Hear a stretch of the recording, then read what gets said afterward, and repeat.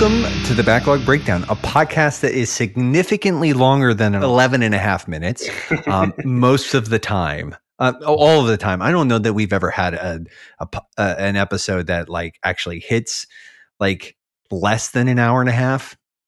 Yeah. Maybe one. I know the bite size kind of run like 10 to 15 minutes, but yeah. Anyways, I'm one of your hosts, Nate. As always, I'm joined by my not always, but most of the time I'm joined by my co-host, Josh Broccolo. Hello. That's me. Hello there. My name's Josh Broccolo. As I ape him and just mercilessly taunt him. But then we're also joined by our friend, a friend of the show and a guest who, if you're wondering about the 11 and a half minutes quip, well, it's because he is the host of 11 and a half minutes that talk about video games, which is an excellent short form sort of podcast where it does exactly what it says it does, unlike this one. But Mark, introduce yourself, man. Hey, thanks. Thanks so much. I mean, not exactly. I think my episodes usually go a little bit longer, but who's counting? Hey, yeah, I'm Mark. Howdy, folks. That's what I usually say. Thanks for having me. Yeah, we're glad to be able to sort of we've been talking about getting this done for a while, and we're glad to actually sort of like get on the mics and sort of chew it up. But enough of that. We only have 11 and a half minutes to get through the next segment. I like it. I like this idea of time constraints. It might actually be helpful for us. Honestly, though, it's such a relief. I can talk so slowly. Just like take so much time in the world. Man, it's so relaxed. It's great. It's true. Yeah. Well, you're listening to this at 2 times speed anyway, so it doesn't really matter. Yeah. Like, 2 times speed would actually make your podcast like what? Like 5.5 minutes? 5 minutes and 45 seconds. Yes. Nice. Actually, they do run a little long, so like maybe 6 and change.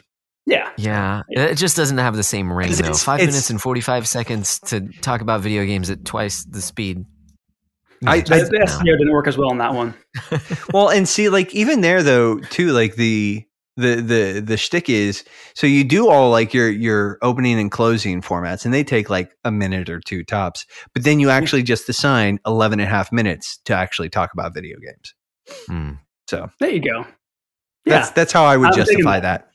I'm justifying it now. I'm SMRT. That's it now. There you go. But it has been, or as I like to say, you know what, Josh? It's been an undisclosed amount of time since I talked to you. It has been a hot minute. I have a lot to sort of bring to the table.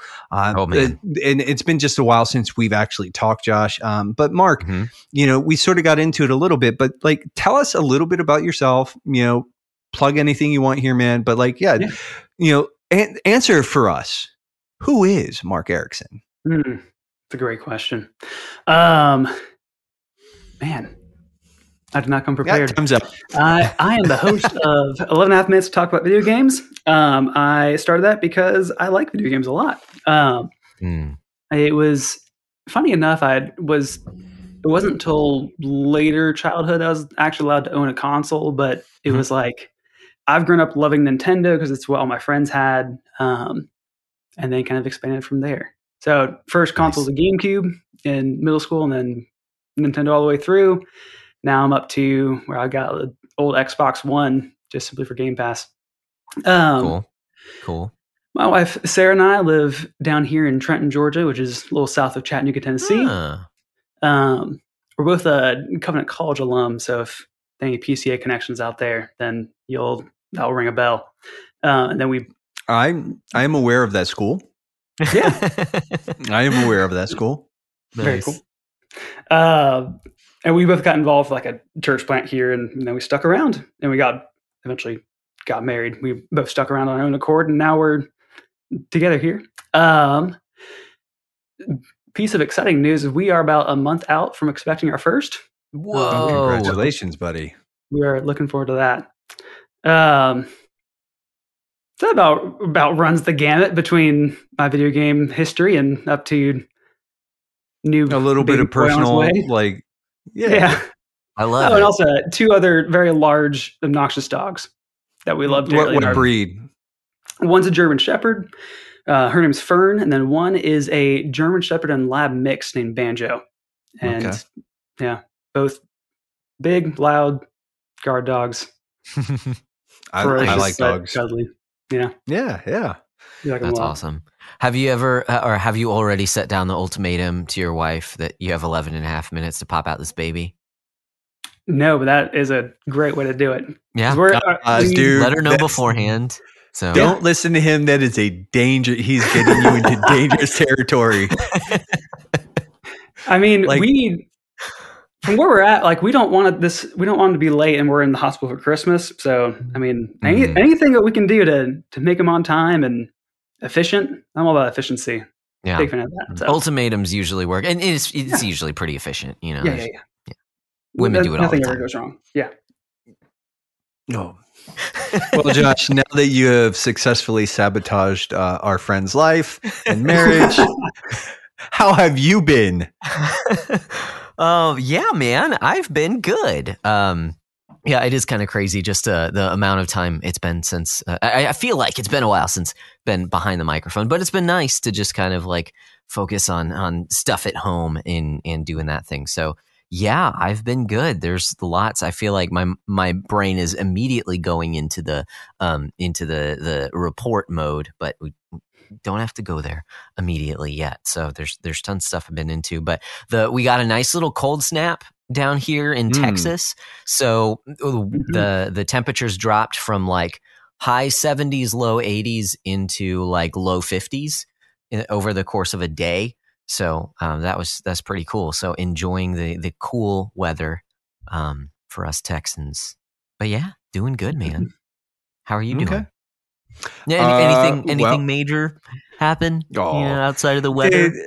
Big life updates. There you go. How's work been? Just sort of teeing me up for just Say hi to your mother completely for me. unsatisfying kind of like, monologue.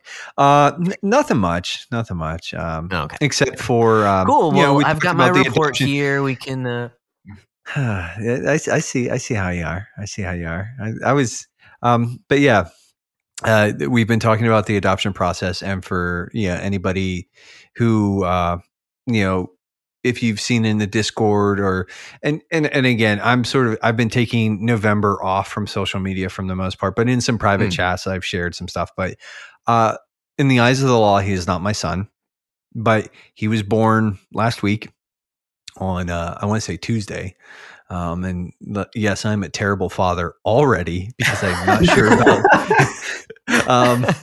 my son's birthday. So last week there was a lot of scrambling. We drove about 3.5 hours out to my parents Wednesday night. Thursday spent all day in the hospital with him and the birth mother. Thursday evening he was discharged, and then Friday we brought him home from my parents, and we've sort of been settling into just the new whatever this is. But yeah, it's kind of been wild. Yeah. At some point in time when it is all said and done, I will recount like the sort of, because there's so many, like there's so much red tape because he was 3 weeks early. There's a lot of stuff where they're like, yeah, we don't really have precedent for this, but this is kind of how we're going to do it because we can.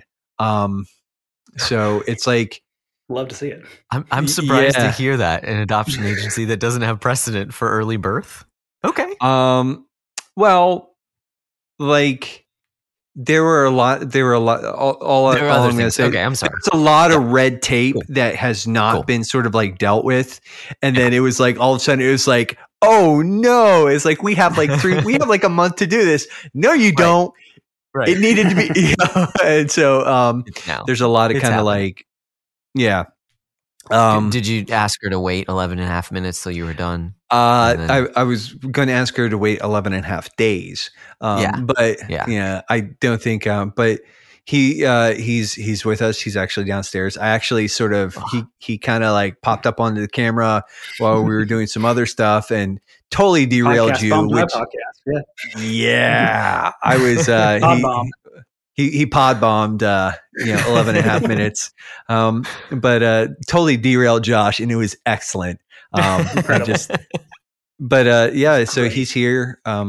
and yeah, we're excited to have him. When everything and if anybody's like, Nate, you haven't told us what his name is, and I'm well, I'm refraining for a lot of reasons, but because he was born, it's Atreus. It's Atreus. It's just Atreus. That's it. And I'm just gonna call him. It'll boy. Change to after all the red tape is done. Oh wait, that's a spoiler. Dang it! I need to cut that out. You're gonna have to in post, and I'm not even joking. You jag off. No, I'm never playing it. Note to self: don't trust Josh to not spoil things. But I haven't mentioned his name because until the adoption is finalized, he was born with a name, and until the adoption is finalized, we are calling him by the name that we are going to give him. There's even a bit of a story in that, but yeah, so it's pretty wild. Yeah, the whole thing has just been, it's super cool. I've never loved a complete stranger as fiercely as I love that little boy, and it is kind of unsettling that I've known him less than a week, and I would probably burn at least half of the population of the world down if I needed to protect him. I would just decimate nations if I needed to. It is bizarre. It is an uncanny thing. But we are so glad to have him home. It has just been wild. And we are so grateful for just the kind hand of our Father in all of this. So and like I said, when it's all finalized and said and done, I'll share a little bit more about some of that, but for now, we are sort of holding a lot of that pretty close, but yeah, it's been very cool. And what I will say is that my son has a very large and colorful family, because my wife and I have picked up a lot of friends that have become family. So we are looking forward to all of it. So yeah. Yeah, man. It's really cool. It's also really great. It's really crazy. Yeah. Congratulations to you guys. I've got a big stupid grin on my face. For anyone who's not watching the video. I'm so excited for you guys. We've been talking a little bit before this, and my wife and I are super excited. So cool that it's come, that this process has happened, that you've gotten thus far. You're kind of it's absolutely surreal, dude. I'm sure. Yeah. It is, no matter how you get there. Yes. Oh yeah. Yeah. Well, awesome. I would not mind just sort of bloviating about my new son for the next 2.5 hours or however long this takes. But there are forms to be observed, gentlemen, and I think now that we have tackled the question and we have answered or the query, and we have talked about how it's been an undisclosed amount of time since I talked to you. Again, really? Again, yeah. Can I ask a question? Yeah. I've listened for a while, but not back far enough to know what It's Been is a reference to. Okay. So the question is what? Okay. There's a song by a Canadian. Back in my day, there was a popular song on the radio. There's a band called Bare Naked Ladies. Like this. From Canada. And one of the things is it's been 2 days since I talked to you, or whatever. It's this. What is that song called though, Josh? It's not a good song, but for whatever reason, is it just 2 weeks? I don't know. It's they were like a one-hit wonder band. It's really I'm weird. Dang it, I want to search to find out the name of it, but I'm not going to search in Google Bare Naked Ladies. I'm sorry, it's not going to happen. So I don't know off the top of my head. But it's super weird. I somehow knew it was a song, but because you sing it, but there's something that pings in my mind of I know that from somewhere, but I had no idea, and it never really connected as you're explaining it. But so the song is called 1 Week. There you go. And it's just dumb. It's dumb, and for whatever reason, it just is like one of those things. Yeah, well, thanks for filling in on the lore of Backlog Breakdown. Yeah. There's a gap missing in my knowledge. Yeah, I mean, and I just kept doing it because he hated it, and it amused It's up me. there with the greats, you know, like Rockstar by Smash Mouth, you know, songs like that. I don't know that it like. Listen, like you can do Rockstar to just about any song ever. There is nothing like 1 week does not touch that level of excellence. It's like, no, sir, no. You apologize to Smash Mouth right now. You go find Mr. Smash Mouth and you apologize to his son for slandering that poor boy's name. I'll do my penance. I'll find Shrek and apologize to him as well, and the whole Shrek family. Also, all of the Shreks. The song is All Star, so you have that disrespect. That's right. Yeah. Oh man. Jeez. Yeah, man. Whew.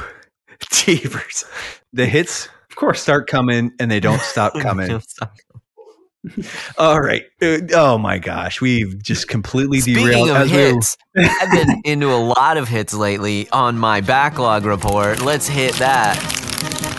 Let's hit that. I'm gonna hit myself in the face. Did you? I hate this. I mean, nothing significant happened in this podcast yet. Like there's not like no huge emotional catharsis has happened. Anything like that. Nothing that would throw this off. Oh man, let's sort of. I think it is time to move into the backlog report. Mark, since you are our guest, why don't you sort of kick us off? Sure. Okay. If I can remember the forms correctly, it's playing, watching, reading. It's any order. Any media that you have been into that you would like to talk about. Sick. Okay. I can start with reading, which I'm a bad reader, so I'm picking something that I started 2 weeks ago and have not picked up again yet. But after watching Rings of Power, which I thought was great, I wanted to go back and like reread specifically like the appendices of Lord of the Rings and kind of go back to the text, back to the Greek. And because like I had read Lord of the Rings, but by the time I got to that part, I was like, I'm done. I'm skimming through this. And so yeah, I actually started with like the foreword and kind of the Concerning Hobbits chapter, and it has made me want to go back and reread the whole thing again. So we'll see if that is what that evolves into, but that would also mean I have to keep reading it, which I have not yet. So it's a good reminder to be back on that.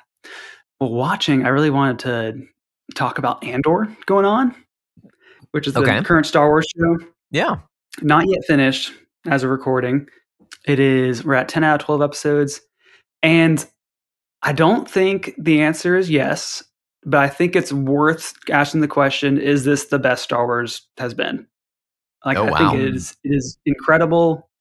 It's just a great TV show. It's also the most unlike Star Wars has been. If that makes any sense. Okay. At least visually, I haven't read much books of it. What's interesting about that is it sort of reminds me of like Rogue One, which I think, and there is a tribe of guys and gals out there who sort of advocate for the fact that Rogue One is like the best Star Wars outside of the original trilogy. I know that that's not the overall general consensus, but there are that tribe. I'd say that. And Andor sort of seems to tap into some of that, which and I think the real charm there is that in most of it, like I love The Mandalorian, and I even like the last episode of The Mandalorian or whatever, with the reveal and all that stuff. I was like, oh, that's pretty cool. You know, but there is this sort of like there's this giant galaxy that sort of like exists within this storytelling universe, right? But it's like the Skywalker family, and that's all anybody talks about. And it's like, or just like, and I'm kind of like, if we could get outside of that, because there's all sorts of other interesting stories in there. I'm not even opposed to like other Jedi and stuff like that, but yeah, I just Andor has me like I've heard enough good things about it that I'm like my curiosity has sort of been piqued in that. I want stories from that universe, but they don't necessarily need to be about the same family that I've been hearing about for the last 40 years of my life. Right. Sure. Yeah. And I think what's super interesting about Andor of what it's doing is like, maybe this is unfair to other Star Wars, but I feel like this is kind of really the first time they're really kind of processing through like the why of the rebellion. Like this is early rebellion kind of seeds are growing. The Empire is just taken over, and kind of like asking the questions like what's worth fighting for, what's worth fighting against. And some of those reasons that people are fighting are like very deeply personal, some of them more philosophical.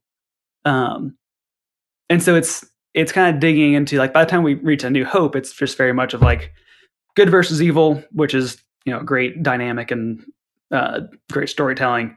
I think there's a different way, like a frame that this has been really interesting to think through of like how did we land to the point where this is good and this is evil, and just doing that really well.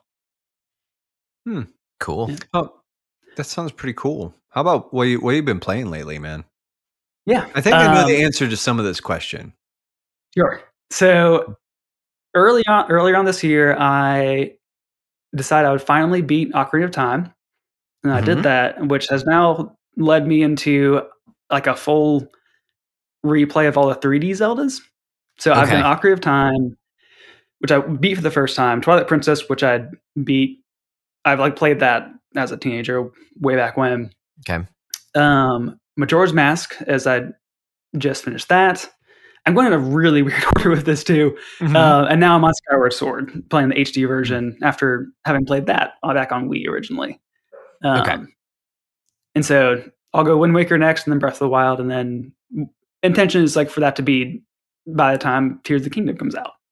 Nice. So nice. Wind Waker is a personal favorite. Like it might be my number one. Yeah. Breath of the Wild is always like has been taking that number one. What I'm very interested to see is I feel like my number two had been Skyward Sword, which is a very dark horse take for a lot of people. I wonder if Wind Waker will take that spot as number two after the fact. So we'll see. Nice.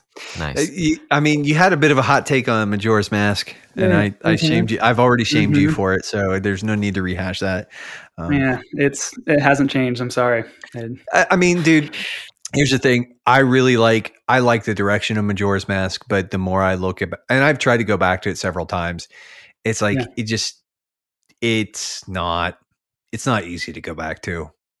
Yeah, it was very fascinating. Like a lot of really cool ideas. I'd like love to see those ideas come back. It's just I think I was done with the game by the time I was like a quarter of the way through, and I was like I'm not really having fun anymore. But I'm gonna power through. Yeah. And I think some of that is due to like the design of the time loop stuff. Is because there is so much like repetition of the same. It's like, oh, I'm doing this again. Like, and I get it. Yeah. And maybe I love Majora's Mask, but like I said, it's been I have yet to successfully go back to it. So I understand. Sure, yeah. I only judge you a lot for it. I can take it. But now, correct me if I'm wrong. There's something you didn't mention, and have you been playing the Snap? Yes, indeed. Yeah. Deep into Marvel Snap, which was a shock to myself, as I love Marvel stuff, but I've like card games have never been a thing I've been into. But I'm hooked. It's too late for me now. So send word to my loved ones. Yeah. I'll be talking about it a little bit in a little bit. Because nice. I am eyeballs deep in that game. Whereas my screen time. Like the whole thing with like November was like, I'm not going to like get on social media and blah, blah, blah, blah, blah. I'll cut down on my screen time. Wrong, sir. Wrong. No, Marvel Snap said, oh no, sir. You will stare intently at your phone for hours playing 5-minute rounds. Like it's like, Yeah.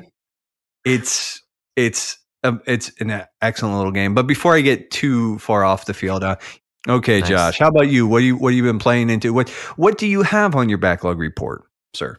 Yeah. Well, it has been a little bit, so I do have a lot. So I'll try and just coast through this pretty quickly. So I apologize in advance that I'm not going to go into detail very much. But just some of the things that I have been getting into after all of the spooky talk of Halloween. I love this guy so much. I keep going back to his works, and I thought I had actually read most of his works. Turns out there's a bunch of collections that I hadn't checked out.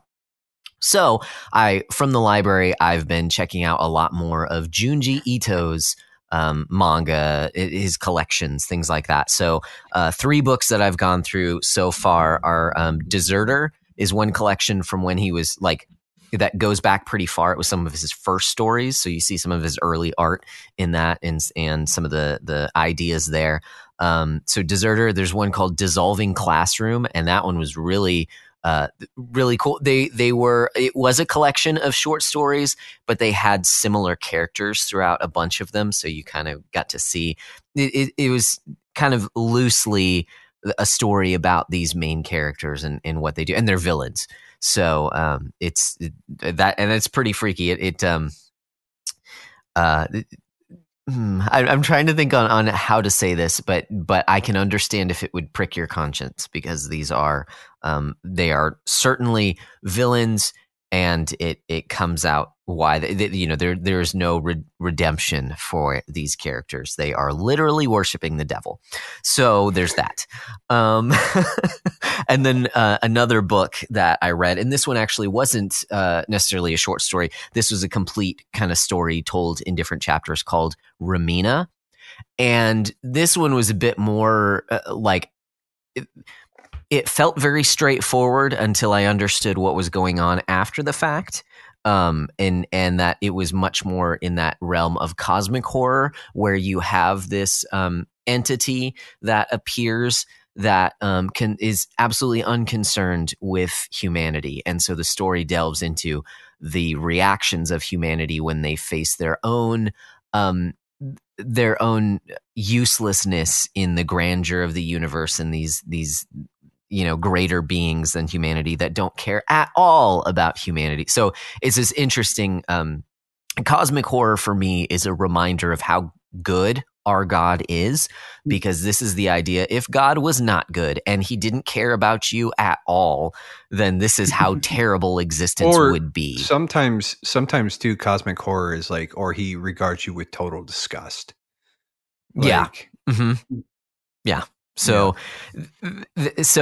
I like those kinds of stories, and that, we don't have to talk about horror very often, but that's one of those.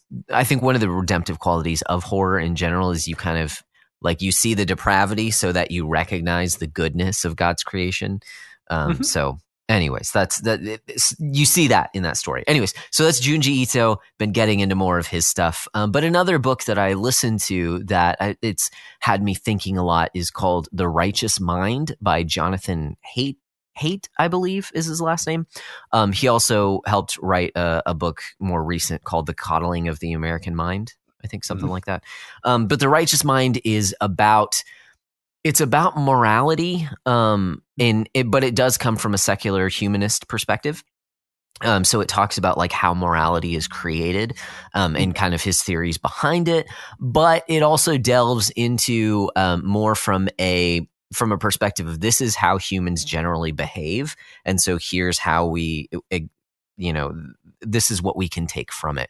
So it's really interesting the things that the book talks about, and how people think, and how they rationalize things, and how they try to make sense of their own morality, if that makes sense. So I'm not saying, I would not recommend this wholesale in that like it comes to the proper conclusions, because it doesn't. Like, it comes from a faulty perspective.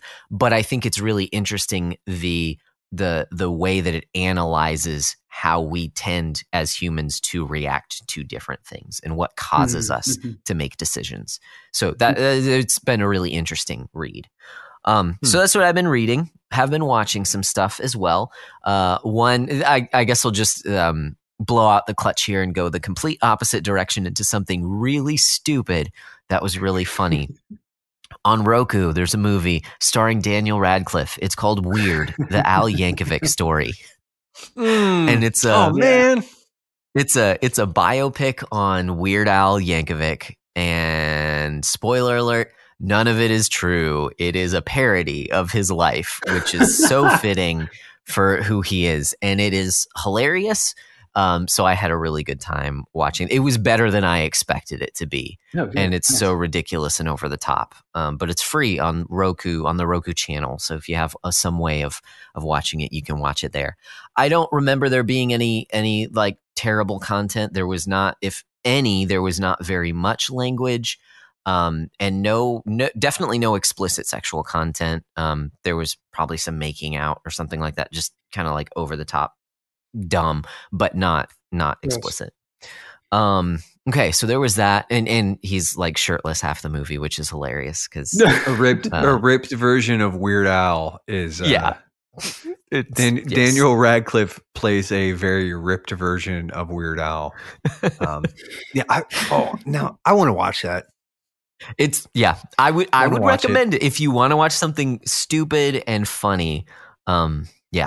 And you know who Weird Al is, because I don't know that the jokes would make as much sense if you don't know who he is. I'm not a super fan, but I just wanted to watch the movie and I liked it a lot. Yeah, I'm not a Weird Al super fan either, but I did grow up with like in that era. Like his stuff would actually be on the radio from time to time, and it was like, then you're gonna like it. I mean, if you're mildly like, if you know his hits, those are the songs that he references, so you'll enjoy it if you like stupid humor. The other thing that I've been watching that I finished, it's on Amazon Prime. It is Kamen Rider Black Sun. This is a tokusatsu show. So if you're I'm into Ultraman, you know, the guys in suits fighting each other. It is a tokusatsu show that is aimed towards a mature audience, not in sexual content, but in gore and violence. And just some heavy themes throughout the story. So it's a dark show overall, but it is tokusatsu. So if you've never seen tokusatsu, it's going to feel very jarring that there's like some intense stuff going on and then there's this dude in a suit fighting another dude in a suit. It feels weird. But if you understand that it's tokusatsu, and tokusatsu is generally not for this mature audience, and this is a mature take on tokusatsu, then it'll make sense. And because I knew that, because like I already had that understanding of tokusatsu, then I really enjoyed it. I think the story was really well done. I think it peaks a little early. The ending wasn't quite as satisfying as I wanted it to be, but the ride to get there was a lot of fun. It's really well done, very like cinematically beautiful, which is surprising because tokusatsu is generally very cheaply done. So that's there on Amazon Prime. It's a remake of an old season of this show. I've never seen any of this show before. This is my first foray into Kamen Rider, but it's a good time. I would recommend it if you're down with tokusatsu, but otherwise it just might be hard to take serious because it is very serious. So there's that. And finally, video games, I haven't been playing that much, just like called Ring Fit Adventure, doing some of that stuff. Oh, nice. But then also Valkyria Chronicles. And I am on the final chapter of this game. And you know what? I realized this a few weeks ago and I hadn't told anyone, but I realized that I'm a total idiot because I've talked about how hard this game is at times. I did not realize you could save in the middle of a fight. I thought like you make one bad move and like that's your move. So good luck doing the rest of the fight. Because these fights can take anywhere from, like 20 minutes to like 45 minutes, going back and forth, doing your little RTS thing. Not really RTS, but, tactical strategy, JRPG stuff. It's like a turn-based, something. Mm-hmm. And you can save like in between moves. And that has made it so much like it's allowed me to use different tactics, fail, and then reload from a few turns ago. And so it's like, okay, this is so much less frustrating. So I'm enjoying that. I'm on the final chapter, so I'll talk about that next time when I finished up. But that's all I have to report on. Nate, what you got? Here, let me pull up my notebook here. As far as books and other stuff, like I had showed you guys a pile of stuff that I've recently acquired for sort of a pet project kind of thing. And so I have sort of cracked open a book.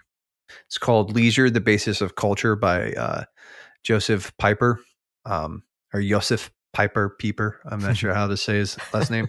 But it's definitely Pieper. It sounds like it should be. But it's sort of a philosophical treatise on the necessity of leisure. But the way he defines leisure is maybe not the way that we would, or that maybe culturally we define it. So it's I'm not even through the forward on that though. So it's like it's pretty weighty.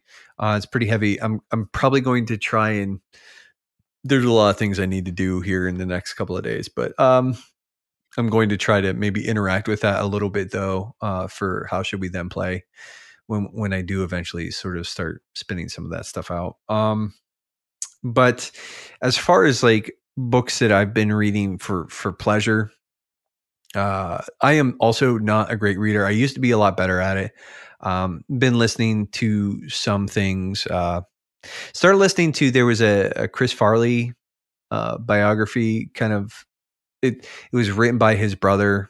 And it's equal parts sort of like touching and heartwarming and also really sad because like he was like from and I know sometimes like you can sort of like these things can be like sort of a little like glossy or whatever, but like I think even in his brother, one of his brothers like co-authored it with somebody else, but like their desire was to like in so many years have a book where they could like go back, read this and say, oh, this is who my brother was, and remember like it was more so there's some like hard truths in there that they sort of talk about, but it's also like Chris Farley seems like he was just such like a nice dude, like a really kind guy, like kind of out there, kind of wild, but not malicious. Like he was very kind, and I think like he really did care about people, and there was some interesting stories. Like he went to, I think it was a Jesuit college, and anyways, but the Chris Farley Show by Tom Farley and Tanner Colby, and it's really kind of touching. It's also sad because, like I said, he seemed like he was a really, really good dude who sort of just got lost in sort of all the things that he thought he needed to be. Which is kind of a bummer. And his struggle with addiction and everything else. But as far as actual just reading for pleasure, and this is sort of ties to something I played, but Fables, it's from Vertigo Comics, which is sort of DC's, used to be their adult imprint. And it'd be like the more mature kind of stuff, like Sandman originally was published on Vertigo. But I started reading this, like I started picking up some of the books a while ago because I was interested in them, and just sort of, it's an interesting premise. Like sort of what if fairy tales were based, like there were sort of these fictional characters whose sort of, it's kind of almost playing with Neil Gaiman's sort of idea in American Gods, where that like gods and folk stories are real, and they're sort of like ideas made manifest. And that depending on how much people believe in them, it's sort of like they're just like people in a lot of ways, except for, when they're not people, like, cause like the Three Little Pigs, there's no way for them to be people. Anyways, but it's like, what if they had to like escape to the real world and sort of like deal with, it's sort of like a gritty kind of thing. But anyways, I've really started getting they'd be like enjoying. That would be like that. There are whole sorts of ethical questions there. It's like, could you eat, bacon made from a talking pig? Yeah. It's like the animals in Narnia. Then who is the real wolf in that situation? You know, it's it? Bigby. Bigby's It's the you and me. Bigby, big bad wolf. Oh. Bigby Wolf. He's the sheriff of Fabletown. Anyways, but the Fable Compendium, and it's like 1,100 pages, and it collects like 40 or 40 issues or 40 plus issues of the book. It's massive. I sprang for it. And I've sort of been thumbing through that because there's a really interesting story in there, and I kind of want to just. I think it's just a really cool premise, and so far it's been an absolute delight. This is not a comic book for children. Again, like Vertigo was the adult imprint, so it's very cool, but also it's sort of like buyer beware kind of thing. So there's that, and that's really been like that's kind of all I've been reading lately. As far as watching anything, dude, I mean, especially in the last couple of weeks, nothing of consequence. Normally I do watch a little bit of like something while I'm eating my lunch. But most of that time has been gobbled up by something, which I will talk about here in a minute. As far as games I've been playing, it's been snapped up by something. It's been snapped up by something. Something marvelous. Something marvelous. It's been snapped up by something marvelous. You're the worst, and I kind of love it at this point. Yeah, you do. You know, Dad. Oh, hush your face. I'm not going to be that dad. They all say. That's what they all say. Next thing you know, I'll be buying a pair of New Balances and busting out my old cargo shorts. But as far as things I've been playing lately, sort of still been hanging out in Destiny 2, although that's sort of morphed into a more sustainable pace where it was sort of all aboard the Destiny 2 train for like weeks, and that was like kind of all I was playing. And now it's turned into like, I'll hop on a couple nights a week to sort of like fool around with this. So that's kind of what we've been in. And we'll sort of move on. I did sit down and I mentioned Fables, but the reason I sort of actually took the plunge was that I sat down and played through The Wolf Among Us from Telltale Games. And it's like one of those sort of like, I just have to go back, and I think like it really is kind of unfortunate that Telltale went under. It's understandable why they did, but it is unfortunate because I think they were reinvigorating the sort of like the point and click adventure games in a really compelling way. And I played through that game. One, it's a really compelling universe. But like because they didn't own any of their own IP, it sort of like made them sort of a slave to whoever. You know what I'm saying? Like I don't think that helped them long term. But that game, so I played through The Wolf Among Us. One, really kind of like loved my time with that. I've been meaning to get caught up on sort of my GG app reviews. But like that, it was just so cool. It's like a sort of film noir sort of detective vibe, but it's with this really cool sort of fairy tale meets the real world kind of setting. And that's actually sort of like what I was like, you know what? I really did enjoy like the bits, like the collections of the Fable books I had read so far. Like I'm just going to spring and like sort of burn through, and there's like 4 volumes of those compendiums. Like it's a massive series. We'll see if I keep going after this one. But it might just, anyways. So I've been playing love that.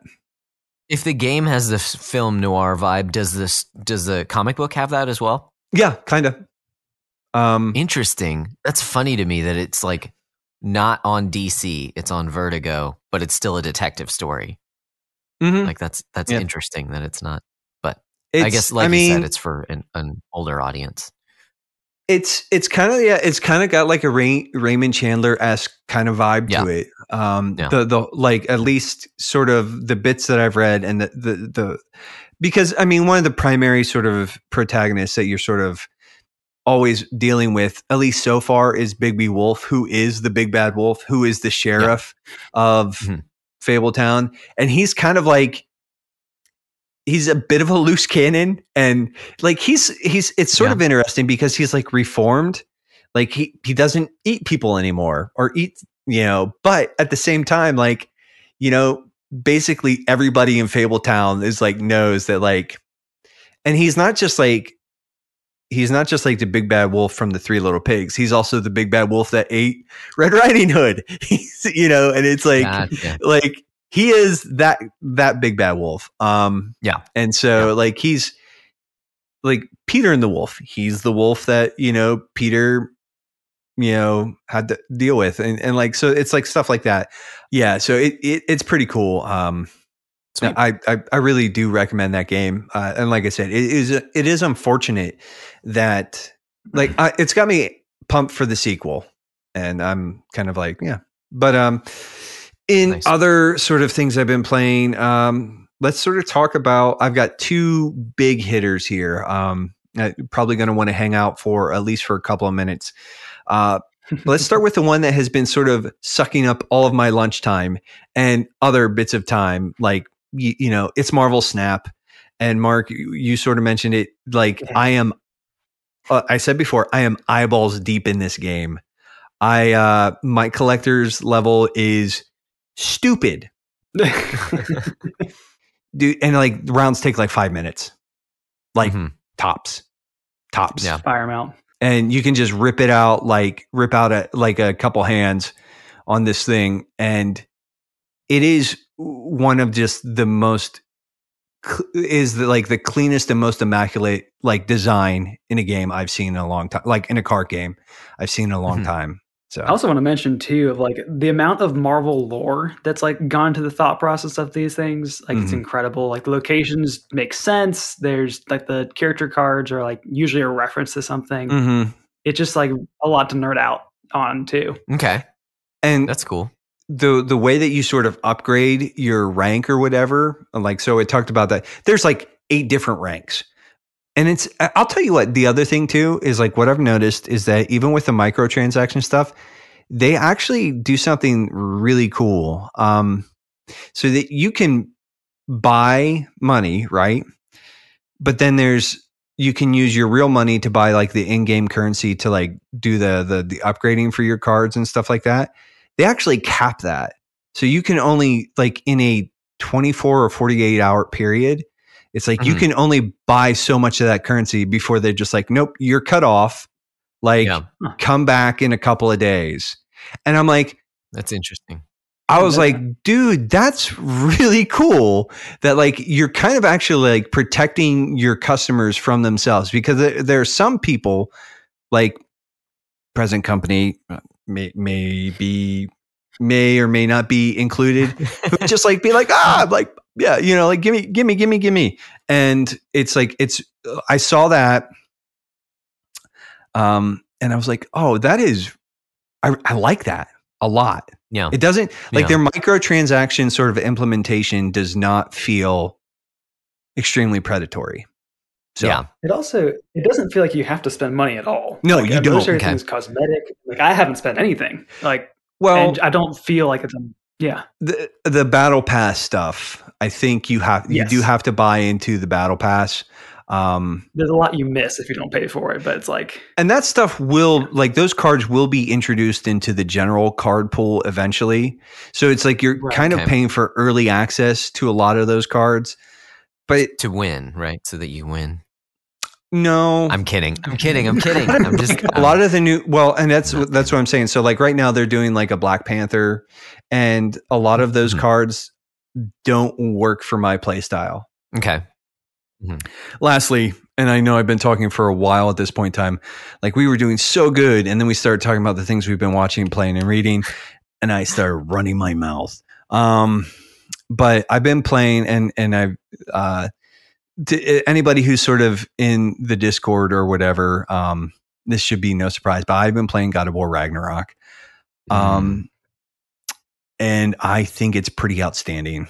Now, granted, I haven't played the other big game of the year contender as far as like I haven't played Elden Ring. But what I will tell you, and it's like just off of what I know of those two studios, what I would say is I think probably Elden Ring is a lot more technically impressive with what they did, and just like the scope and the technicality of the combat and everything else in that game. But I have not beaten God of War Ragnarok yet, but I don't think that Elden Ring tells. I find it very hard to believe that Elden Ring tells a story that is half as compelling as what I've experienced in God of War Ragnarok so far. I think narratively, I think that some of the material that they're dealing with in this game and some of the questions that they're asking and some of it just is way more interesting even than the first one, which I thought was which I think is a really good game and a really great story. And I think some of the questions and some of the issues and narrative that they're wrestling with is even better. Wow. And nice. And again, I haven't beaten it yet. I don't know, man. It could be one of those things Elden where Ring, I was just going to say George R. R. Martin helped with Elden Ring, so I don't know if you've got a better storyteller than fart noises, dude. That's bait. You know that I have zero respect for throwing that it hack. out there. I have no respect for George R. R. Martin. I want him to finish his books. Stop making video games, you bloviating idiot. Just finish your depression garbage. But between him and Dark Souls is not known for. I mean, maybe it's known by some people for its narrative, but that's never been a big the hiddenness of. I would say like the world building in Elden Ring. World building for sure. Yeah, but I think like the thing is like what God of War has is has a fleshed out world that is compelling. Yeah, and that's awesome. I don't know. Like, I'm just saying, I know a lot of people are like poo-pooing it, and I don't mean to stoke any stupid fanboy garbage. Well, I mean, dude, I get into these groups where people just like, they're just like, and it's like video game Twitter and stupid Facebook groups. People just like, I have this hot take that is just meant to incense people, and it does exactly that. Especially when it's like, hey, you guys like this thing? Well, here's why it's not so good. It's mediocre. Come at me, you mid-tier. Yeah, it's like, all right, fart noises, dude. Cool story, bro. I've heard stuff like that on Breath of the Wild, and I'm just like, you're crazy. Like, Mark, that's your favorite game, right? Yes, it is indeed. I mean, it's not like you know a guy who has done that or anything. More Nate bait. Oh boy. I did a little bit of trolling in the Discord where I basically said, because Mark Kozlowski, he put in there and he was like, talking about game of the year stuff. And I was like, listen, I know Elden Ring is like Breath of the Wild Extreme Edition, but So all that being said, I think, that's really all I have for my backlog report. I mean, it has been a chunk of time since we recorded last, but I think it's, as far as an update to my beatdown score. Now here's the thing. And I posted in the Discord a lot of the movement, because I beat I talked about how I beat, and platinum, and going back to Wolf Among Us real quick, right? Is that you actually have to go back, and there's some key choices that you have to go and make go back, load your file and see the opposite choice to unlock lore entries and stuff. So it's not just like, oh, you play the game and you get the platinum. It was like, I actually had to go back and sort of see sort of like the other side of my decisions in certain scenarios, which I thought was like really a pretty great way to do it. And it's super easy, barely even an inconvenience to do that. But so yeah, all that being said, there's been some movement. If you're interested in seeing that movement, and sort of seeing some of what I picked up and some of what I've played and sort of beaten and all that stuff, I posted a list as sort of an updated list in the Backlog Beatdown 2022 channel in our Discord server. But all that being said, my Backlog Beatdown score is still at -5, which is an okay number, but I'd like to get that down there a little bit further. So we'll see what happens here before the end of the year. We are closing in though. So I gotta get after it. Got to get down to brass tacks. But speaking of the Backlog Beatdown, GG is the official app of the Backlog Beatdown. GG is basically a letterbox style app for your video game collection developed by our friend Charles Watson. You can create custom lists. You can sort of befriend a multitude of people, including probably all three of us. You can see what we're playing. You can rate and review games. There's you can cultivate wish lists. There's all sorts of features. And if you like kind of what he does, he actually offers a premium tier. I think it's called the Elite tier. And it's like $5 a month or $50 a year. And it gets you early access to new builds of the app. And it also gets you a unique role in his Discord server where you can interact with him a little bit or a lot more, depending on your sort of preference. But we really like that app. We really like Charles. We are so excited to sort of see this thing sort of like actually taking off for him. And we really think guys ought to check it out. Other things that we would encourage you to check out. Well, it's, we have a Patreon, right? Because we like money, twirl our mustaches, all that thing, right? But if you like what we do, right, we do have a Patreon, and we would encourage you to think of it as a bit of a tip jar with benefits, right? So you get early and uncut access to each and every one of these episodes. You get, there's actually a video feed for our patrons. Yeah, patrons have a little bit more access to us just within the Discord and through Patreon itself. And also a bit of a patron perk here. Last episode that we recorded was with one of the last episodes we recorded was with our friend Eric Bryant. We recorded one with, it just sort of popped out in our feeds not too long ago with Wesley Ray, but for Mother 3. And, those were patron picks. And so patrons get to nominate either a game or a topic for us to discuss, and they can join us on that episode.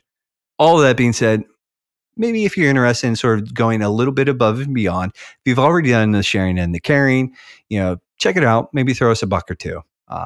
Other things that we like or are part of course, if you've been listening to us for any amount of time, you know that we are part of the Playwell Network alongside our friend, Mr. West, the Henshin Dad himself, and Paul, the artist currently known as Techno Funk Boy Lytle. They have a multitude of projects sort of in the work. Wes has Retronym. He's got the Henshin Dad, of course, his namesake, the Henshin Dad podcast. He's got a couple other little projects that he's sort of like working on and tooling on. He does some stuff on YouTube, but we like his content. We also like Paul's content. Paul is part of a number of podcasts, not all of which are part of the Playwell Network. Plethora. Plethora. That's a good word. But and with all of that being said, we would really encourage you to check out those guys, some of the stuff they do. And I think, we probably got a word from one of them. I am to understand that you have summoned me. I did, the boy said excitedly. I can't believe it worked. It has worked, and I have come. Will you invite me in? The smile on Fortosio's lips was wide then, and if Wasson had been paying attention, he might have noticed the unusual length of Fortosio's eye teeth. But Wasson was too excited to notice. I would like to invite you on an adventure through my perilous realms. On Paul Lytle's Perilous Realms, I am serializing my audiobooks with an episode every week. We will go one book at a time through fantastic worlds and dangerous quests, all from the relative safety of your podcast app. To take up one of these journeys, check out Paul Lytle's Perilous Realms on your podcast app. That's Paul Lytle, Lytle, or search for Perilous Realms. And we're back. We're back, baby. Man, I need to turn down the excitement on that. Yeah, we can't be excited. We just didn't know if we would make it, so glad we're all back here now. A little touch and go there. Yeah. we started talking about Marvel Snap, and it was just like the entire thing just derailed. This almost became a Marvel Snap podcast. Not too late. Yeah. Which it's not too late. We could still do that. But we actually do have other things to sort of talk about tonight. And so when we were sort of talking about, okay, what would be a cool 11 and a half minutes in backlog breakdown crossover sort of, and I thought, what would be kind of cool is like, I really dig Mark's sort of take on it. Like the whole, like, let's get in there. Let's sort of like hammer at something for like 10, 15 minutes and bounce. 11 and a half minutes and then bounce out. Approximately. Yeah. Right. Mm-hmm. Whereas we have a very different sort of approach to that. And I think, the story we've told the story several times. So when I initially pitched this to Josh, I was like, dude, it'll be like an hour and a half every couple of weeks. It has since sort of ballooned into like, I think we've seen that hour and a half a handful of times in the almost 5 years of this, Josh. Yeah, something like that. Yes. Something like that. We've been doing this for a while, and math is not our strong point. Counting, not a strong point. Like our time management, obviously, also not a strong point. We're really good. We are very good at being bad at brevity, and yeah. But I sort of thought like it would be kind of cool to get us on here and sort of basically talk about why we talk about video games. So, and I've tentatively titled the episode "Talking about Video Games." But did I stutter? Mark, I did not stutter. I kind of ripped that off without too many hitches. I like it. I'm actually, I did talk pretty for a minute. Today was the day. It finally happened. Now the rest of the episode, I'm just going to be a mush mouth. All downhill from here. It's all downhill from here. But Mark, so talk to me, or talk to us rather, about some of just the approach. Yeah. Why one is having a podcast about video games. Not even, it's not moral. It's not neutrally moral. It's actually, I think you can make the argument it's a good thing to have conversations about these. Is it a necessary thing? No. But there are lots of things that are not necessary, but are still good. So, now that we've eliminated that qualifier, we don't have to sort of like argue that at all. But also, so why in general is talking about like having video game podcasts good, but why specifically like yours? Like you hit a very specific niche, and I'm curious as to why like why you're like, no, I think I can kind of hit this.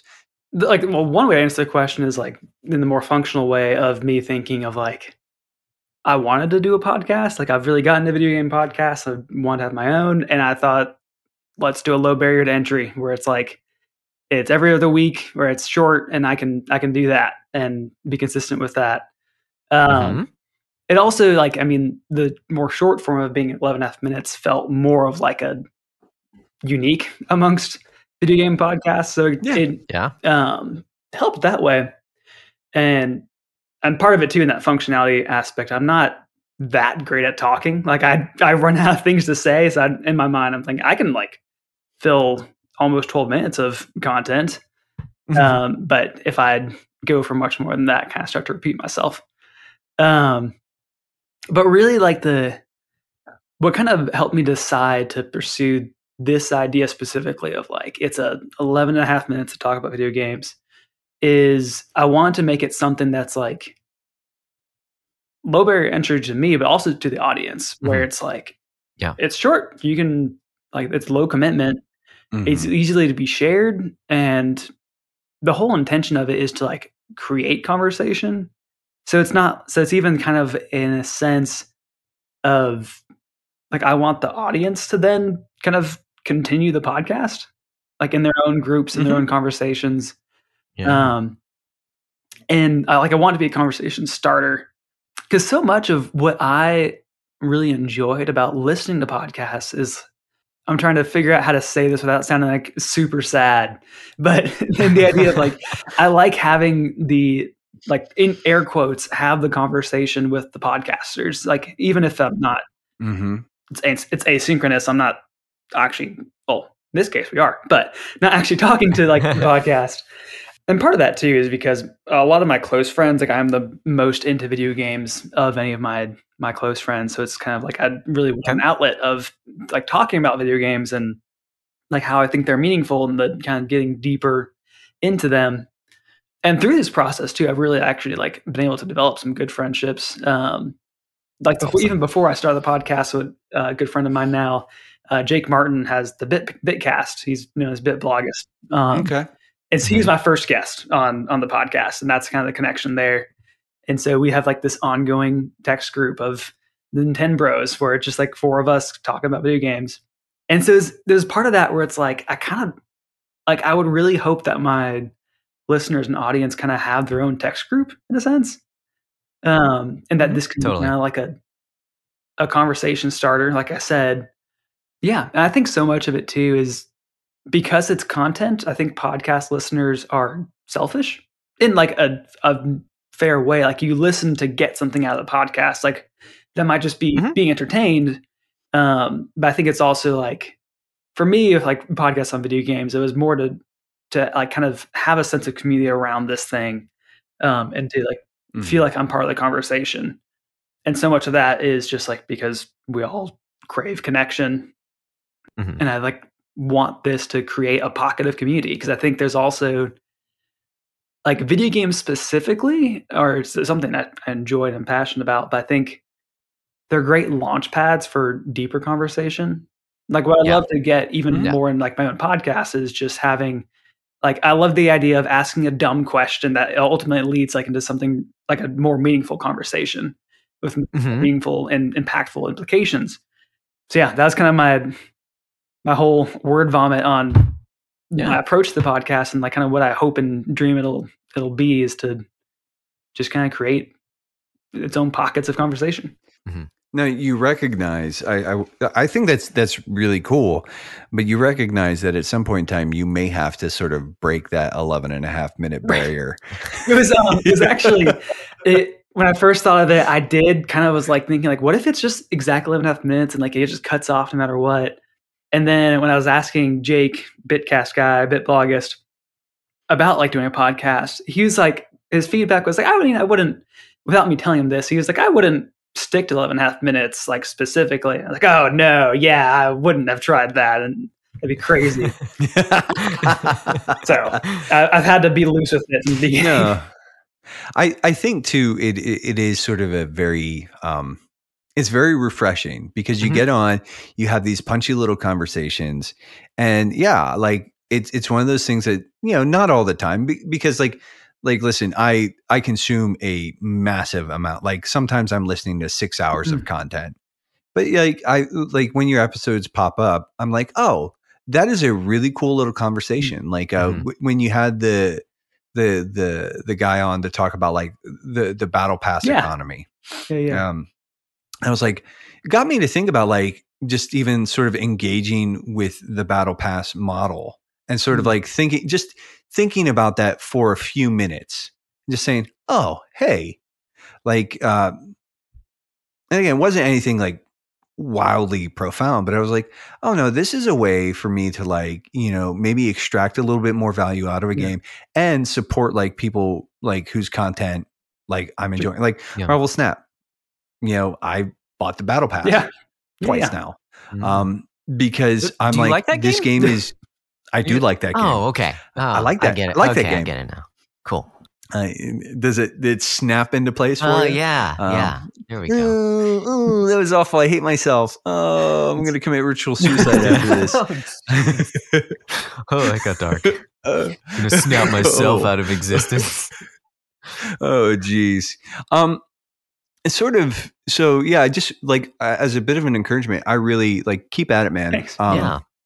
Yeah, I think it's a really cool, and while it could like, you know, I know it's kind of a gimmick anyways, but I think the 11.5 minutes is like you're onto something, like having like punchy little conversations that sort of just like, hey, like ask some questions maybe and be a conversation starter is actually probably in some ways a much more useful format than I don't know, two idiots bloviating about their backlogs for 3.5 hours. Yeah, I mean, everything has its place, and I think there's like a huge benefit to the way y'all approach it. And like, of course, I'm not doing a short podcast. I think it's better. I think it's a different way to a different approach. Yeah. No, I did want to sort of ask too, like, why are just video game like for you personally? I mean, Josh and I sort of have our own, but like in so many ways, like, we've all seen like the Twitter memes and all the other stuff. Like, oh, just what we need is like for us, it would be two white guys talking about video games. Oh, we two guys starting a podcast. But and I think, like, for us, it is the whole stewardship and productivity. Right. Yeah. Like we really do sort of want to wrestle with sort of extracting value in meaningful ways from this hobby and not just being sort of like mindless consumers. Like, and we've talked about it a little bit, but like, why is it especially important for, I think, people of faith, like Christians, especially, to have conversations about video games? Because like there are a million and one, and I'm not even saying like, and we talked about this a little bit before we started recording, but like, you are a churchman, you're a man of faith, you are a believer in Christ, and Josh and I are as well. But at the same time, we're not explicitly, like, that's not sort of in the tagline. Sure. Yeah. Now, we don't shy away from that when it pops up. Like, we're not afraid to like confront our faith and wrestle with that, or confront those questions about our faith or whatever, and wrestle with those things. And in a lot of ways, like, our sort of motivation is like actually related to that. And so, like, there's a question in all of that. Yeah. Like, in one sense, I want to retweet everything that Patrick Miller said on his episode with y'all a few episodes ago. I've listened to that 3 times now, just over and over again, because I think it's just so good.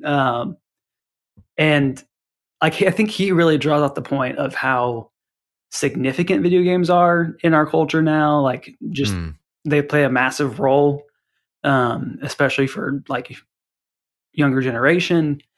And to really kind of like jump off of that, I think Patrick said this too, but like, they're like, games are really like at a point now where they're kind of more ready for better criticism and like deeper engagement. And like, for the Christian approach to like pop cultural engagement has always been like at least 10 years behind secular culture.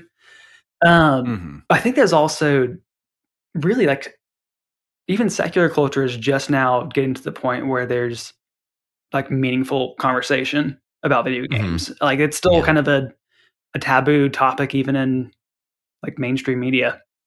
And I think that there's like a huge opportunity here for like Christians to be voices and engaging and deeply in these things and like asking good questions about them. But even thinking of like the idea of how I would love to ask a dumb question leads to something interesting. Where like in the secular world, I know there are multiple opinions on games journalism, but I think like Polygon is actually pretty good at that. Where like, I don't agree with their conclusions a lot of time, but like they'll run articles where it's like, what does Animal Crossing say about late stage capitalism? And it's just like that sort of stuff that's like a springboard into like deeper, more significant conversation. And I also like, I want to be careful of like, there's something just good and fun about conversation about the games themselves. And I think because like in the Patrick Miller episode, y'all talk about Last of Us a lot. Like, I think I have not touched Last of Us. I'm sure it's a great game, and I would totally agree with everything that y'all mentioned about it. What I'm more steered towards is the more lighthearted stuff. And I'm trying to think through like, what's the role of like Super Mario Brothers? Like, what is it that Super Mario Brothers like reveals about creation through that style game? And like, you have to work a lot harder to figure out what that might be than, like if you read Lion, Witch, and a Wardrobe, that's more on its face. And it's a really like interesting practice to to pick a game up and analyze it for like, what is it saying about us? What is it saying about God? What is it revealing about the world around us? What is it revealing about the people that made it? And even when it's like Kirby and the Forgotten Land, which is like a cream puff of a video game. Mm-hmm. Yeah. No, dude, I still contend that Kirby is like a Cthulhu-esque nightmare. I've also been like wrestling through this approach to video games because like video games have always been like a kind of a key point of rest for me, where it's like when then it's like it's a nice place where it's proper place where I've gotten responsibilities done for the day, and it's like a way that I hear like, well done, you can rest for a bit. And sometimes I don't always get that. Mm-hmm. But I think there's also a way that video games more like reveal. I think this is also something like Matthew Millsap has been digging into as well. Mm-hmm. But like there's a relationship between work and play. And I feel like that video games are often like playing a video game is what the feeling of what redeemed work would be like. Mm-hmm. I'm not really sure how this connects to what I was saying before, but it's just something that I think is like, would love your thoughts on and kind of like what you think about it. If that's not too far of a side trail here. No. Yeah. I think that's a dumb question that leads into some good conversation. Yeah. That I think of something like Stardew Valley, or you mentioned Animal Crossing earlier, but a game that is purely like on its face, just like a bunch of chores. Yeah. But it's also really engaging. And I've actually never personally played Stardew Valley. But game. Harvest Moon, I know. I've never gotten around to it, and I'm sure it would suck me right in because I do have an affinity for early Harvest Moon. And even the later Rune Factory games, I enjoy those games a lot. Even though, it's like doing chores. It's like very similar things every day, but you get a little bit of progression, and that progression is really good. So it is that's an interesting take because it is like it's that work that doesn't feel strenuous and feels like they're still progressing, like you're making meaningful change in this imaginary world. Right.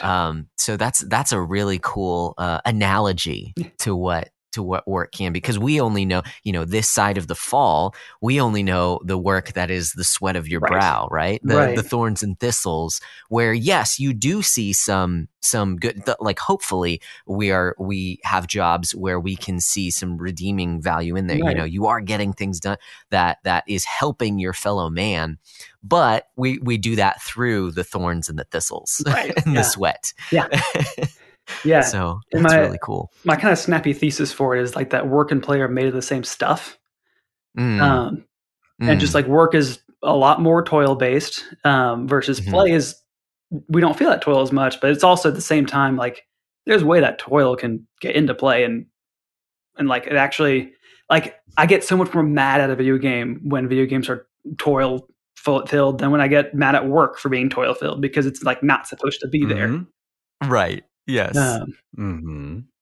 Dude, that's actually, well, at some point in time, that is a really interesting conversation that I might pull you into something else. So at some to interact with that for a little bit. But yeah, no, you're I think that's actually a really useful sort of thought exercise, that toil or that work and play are kind of the same stuff, made of similar stuff. Maybe not, I wouldn't say the same, but I think it's, and I think that, I mean, that's sort of been my hobby horse for like the last 5 years or so, is sort of like really wrestling with that. But, and I think that there's something you actually, even you saying that has like got me like kind of like got my like gears grinding a little bit. I'm like, oh, I like that a lot. I think what's interesting too is like even sort of like, you mentioned Polygon, and I don't want to circle back too much, but it's like, my knee jerk reaction when I hear stuff like Polygon or Kotaku is like, yeah. But then like, you said like, do I agree with them? No. But then you brought up the whole, what does Animal Crossing teach us about late stage capitalism? And I was like, oh, that's actually is a really interesting question. Like, there is something in there to sort of like wrestle with. And that some of these video games are actually serve as like thought playgrounds and like thought exercises. Yeah. Like a really bad example of like what's on the nose is like BioShock, right? Everybody knows about the Ayn Rand sort of comparisons and everything there. And it's like, it sort of actually sort of demonstrates like, I think in a fairly compelling way, the ultimate sort of like fruitlessness of that sort of that mindset, where greed is looked at as a virtue, like sort of the objectivist philosophy, sort of just it's almost a bit of an argument, the reducto ad absurdum kind of thing. It's like, hey, you want to see like the nightmare that crass capitalism, untethered from the moral sort of underpinnings, like moral and ethical underpinnings, could look like. Go play BioShock. It's like, and it'll show you a dystopian sort of like nightmare scenario. Whereas something a little more like, and I don't think intentionally so, but a little more like subversive is like, just look at like the sort of look at Animal Crossing and look at sort of almost like this sort of exploitative transactional nature of everything in that game. Yeah. And it's like, oh, wow. That like, and it's like, maybe that's just my desire to like sort of like put a coat of dirt on everything. I'm like, I need somebody to just run this. Like, it's too nice. Somebody run this thing through like a mud puddle or like, just like, bounce it off the road a few times, put some scrapes and blood and dirt. You want the gritty Animal Crossing reboot.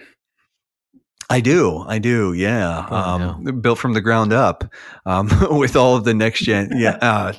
That's, but I was like, oh, wow. And it was kind of refreshing because, and I think too, like even sort of that take where you're like, you're talking about like The Last of Us. And that is like one that, like when we're talking about like sort of video games as art and can video games be taken seriously, that's and it's not to discredit that, but it's a very easy one to appeal to because it takes itself seriously. Sure. Yeah. But I think sort of even like, when we had you on to talk about Ori and the Blind Forest, you made the comment about like the Edenic state of that game and the how the fall of that Edenic state is very like fresh. And I was like, oh my, like, but just like there's an optimism in there that like I find very refreshing that I don't always engage in. Like a lot of times, like I'm old man yells at clouds. I'm like, like I make fart noises I'm just like people like say something stupid and I go fart noises. Like, okay, cool. But there's something hopeful in there. And I think, and I just find that really refreshing. And even in sort of like, you're like, hey, do I agree with a lot of what Polygon says? No, I don't. But they are good at asking dumb questions that provoke interesting conversations. Some of that, I just feel in general, some of that rhetoric is just lost in the mix, right? Like, because like in video game podcasts, right? And so I'm not trying to poo-poo other people, right? Sure. And if anybody listening to this is a podcaster, I'm like, hey, we all have our sort of niches that we've sort of our niches that we're like carving out. But I do feel like a lot of it so often, and it's not to say that we never go down this road either, right? But it's like, it's like covering the news and it's like, then it's like a few hot takes about this game or thoughts about the game or like hopes. Like it's all like sort of the same buzz all the time. It's like the same kind of formats in a lot of these. Like I listen to a lot of video game podcasts. And outside of a few, most of them sound very similar. Like, you know, and a lot of times at that point in time, you're just listening for personality. Right. Yeah. Like I like this person. And it's like, I like Colin Moriarty's take on video game news. And I like sort of like the fact that he can, in a lot of ways, speak very authoritatively about like PlayStation. He's very knowledgeable in that. But I primarily listen because I kind of like his commentary. Yeah. But his show, in a lot of ways, because it's a new show, is not very different than like when the Easy Allies do their weekly recap, or, you know, MinMax does theirs. And I think what's way more interesting is sort of like what guys like you are doing. You know, TRG Logan over at TRG has sort of been like carving out like a space, trying to wrestle with things, you know, and even what Josh and I do here. And again, it's not to like toot our own horn or, you know, blow smoke up anybody's end, but it's like, there are so many more meaningful conversations besides like that. Here's like a news recap. Here's like, I'm going to issue like my 4 or 5 hot takes and move on. Sure. And it's like, well, no, there's actually meaningful conversation to sort of be picked at and pulled at.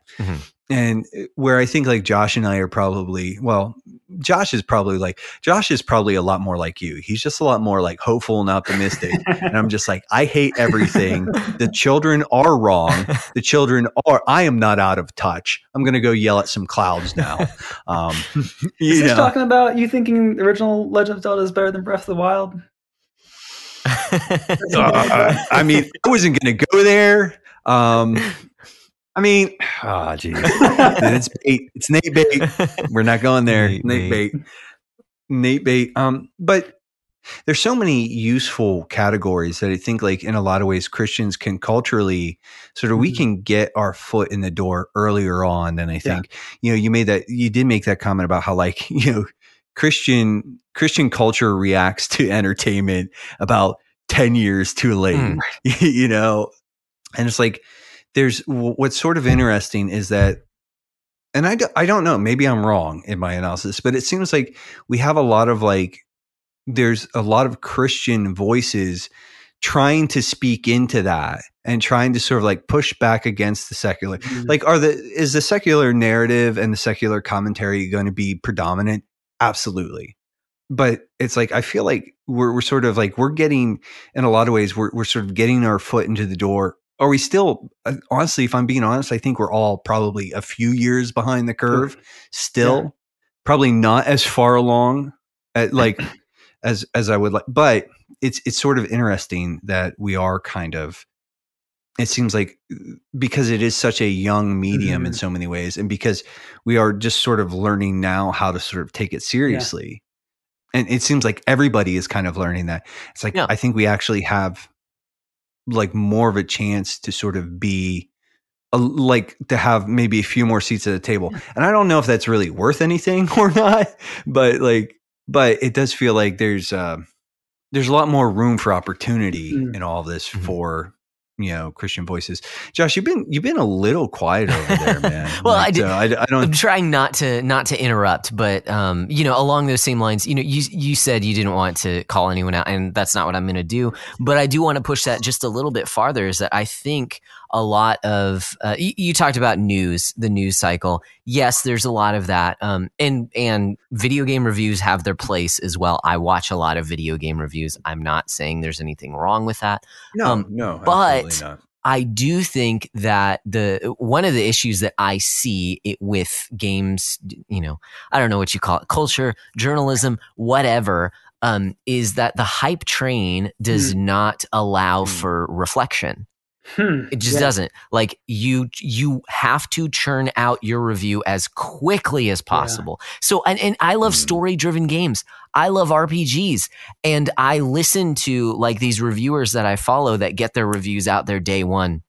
They're like, oh man, I'm so thankful that, you know, the Atlas or whoever gave me this game 3 days early. I was able to finish all 85 hours in 3 days, and I'm here to tell you about this game. And it's just like, oh my good, like one, your experience is going to be drastically different than my experience. I'm, you know, 20 hours into the game clock of Valkyria Chronicles, which probably means closer to 30 after all my deaths. You know, I'm 30 hours into this game and it's taken me multiple months to get there, Right. Like, so I'm able to digest some things. I'm able to just feel out some of these characters a bit better than having a movie play out in front of my eyes, like constantly in barely getting any sleep. So there's one, just the experience is totally different, but it doesn't allow you to sit and reflect on it in the same way that you engage with any other kind of medium like this. There's been plenty of movies that I've watched where I didn't quite get it all and I had to sit and think about it. You go to lunch with friends afterwards and you talk about it and there are things that you realize, that you didn't pick up on. You need that time to kind of decompress most of the time. Yeah. And there are arcadey experiences. Okay. And that's fine. And that's good. You can have fun with that and you can churn out your reviews on a shooter like pretty quickly. Right.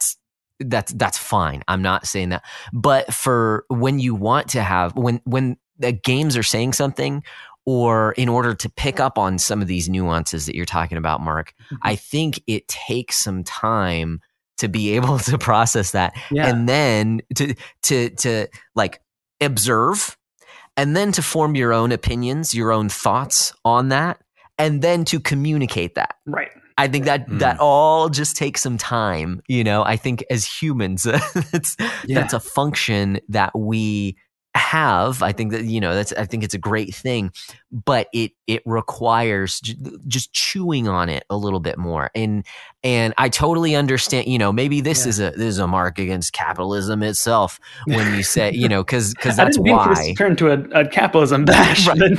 Yes. No, I'm a fan of capitalism, but, but capitalism is great.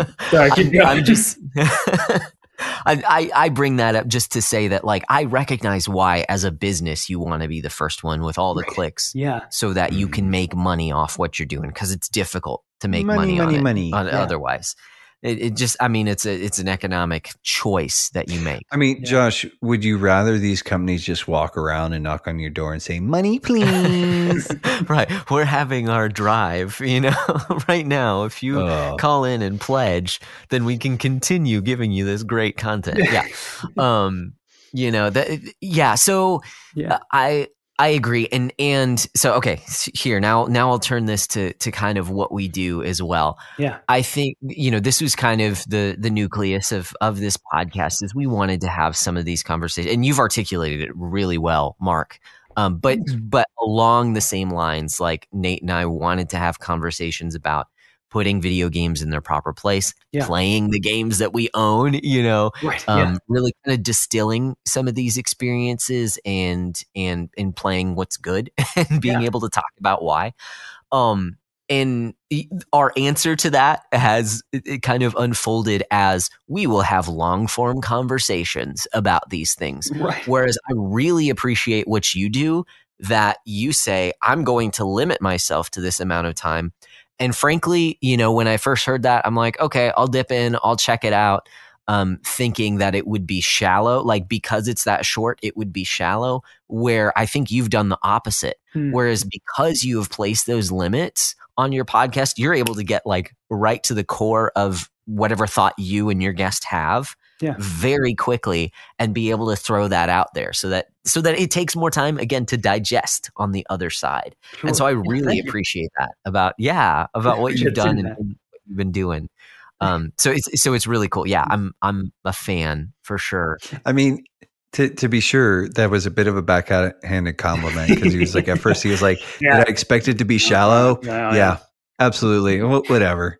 And then he's like, and then you surprised me because it was actually really good. I mean, I guess so. I didn't know you, So I hear it's a video game podcast. Yeah, I mean, like, we had some connection, so it's like I'm going to check it out regardless. But also, Josh, that I exist solely to throw you under the bus. That's okay. I'm trying to crawl my way out little by little.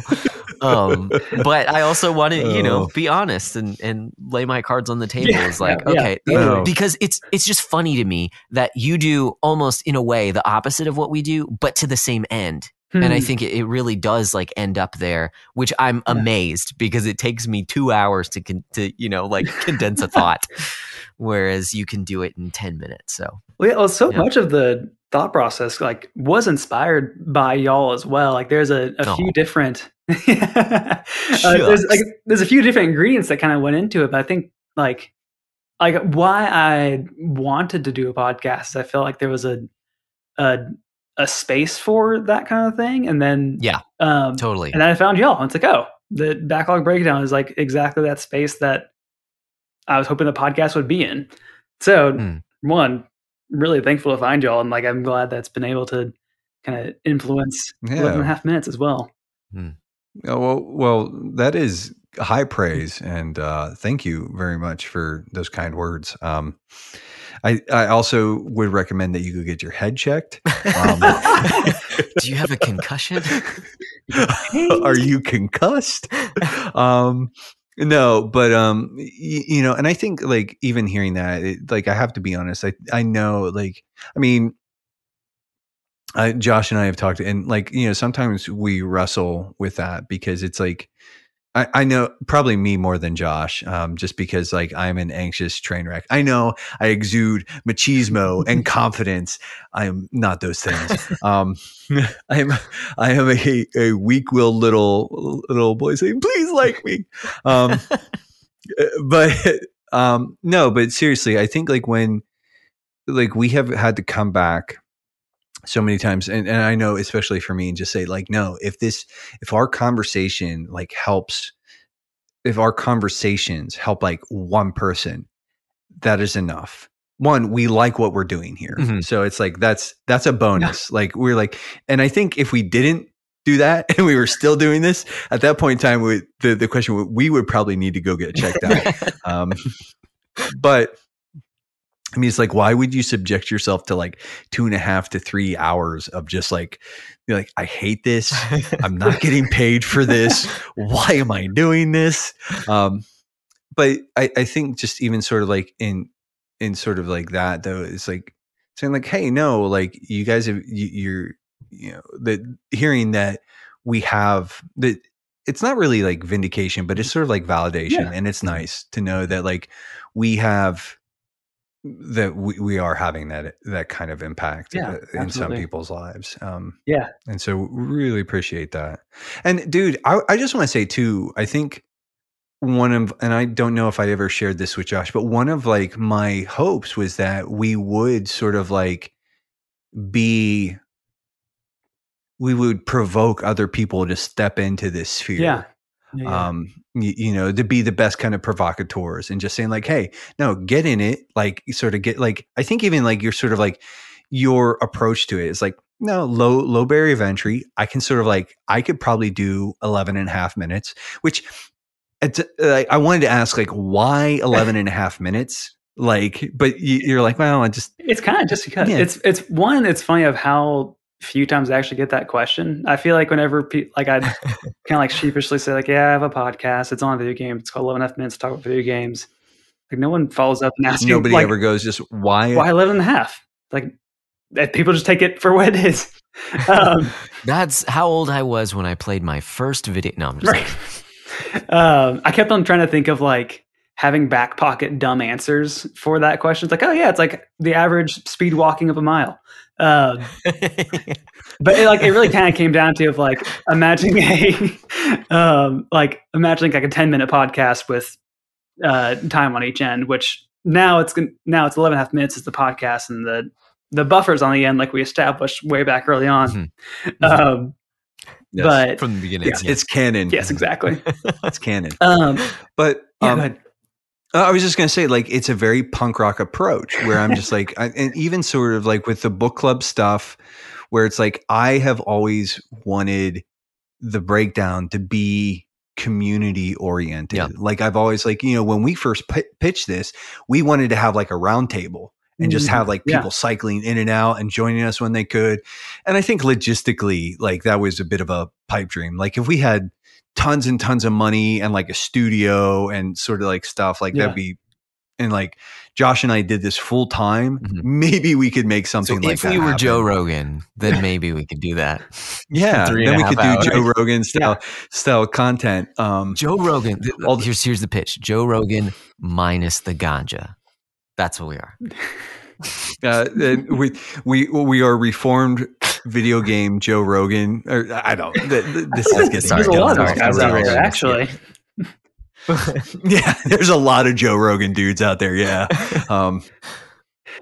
but I did want to say, like, I just appreciate, like, you're just like, I'm gonna like throw my hat into the ring on this thing, and like, dude, and that's like that too. I'm also like glad that we sort of provoked you to just be like, no, like, because that's, for me, it's like there's a lot of room at the table, and it's like, at least like like if you think you have something. Now here's what I will say, and I do feel the need to qualify this a little bit. It's like, not everybody has something worthwhile to say about some things.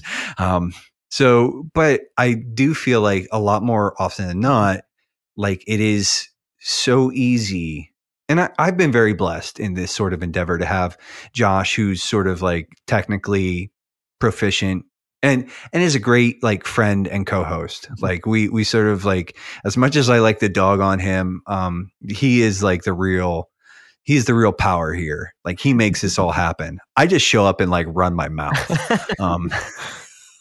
But you know, but it doesn't really take all that much to sort of like throw your hat into the ring. And I'm just like, dude, I did want to applaud that and just be like, dude, because like you could have just been like, well, I'll maybe find some friends, or like I'll sort of do what so many of us do, is like, you know, just sort of hang out in like the different chat rooms or lobbies or whatever. And we sort of like, we have, but you're like, nah, I'm going to actually go and make a thing. And, nice.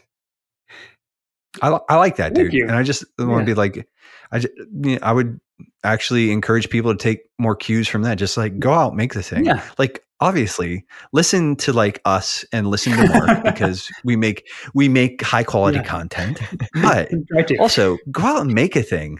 Like, just, you know, I'm all about that. Yeah. Like, you know, and whether it's like a YouTube channel, YouTube's not my thing, really, but like, you know, make YouTube content, make a podcast, like, do like the shorts on, don't do TikTok because that's just an arm of the Chinese intelligence machine. Probably bad for you. But like, yeah, but like, you know, but yeah, it's like, I thought that was really cool, man. Nice. And I was like, you know, I just like the fact that you're like, I'm going to try this thing.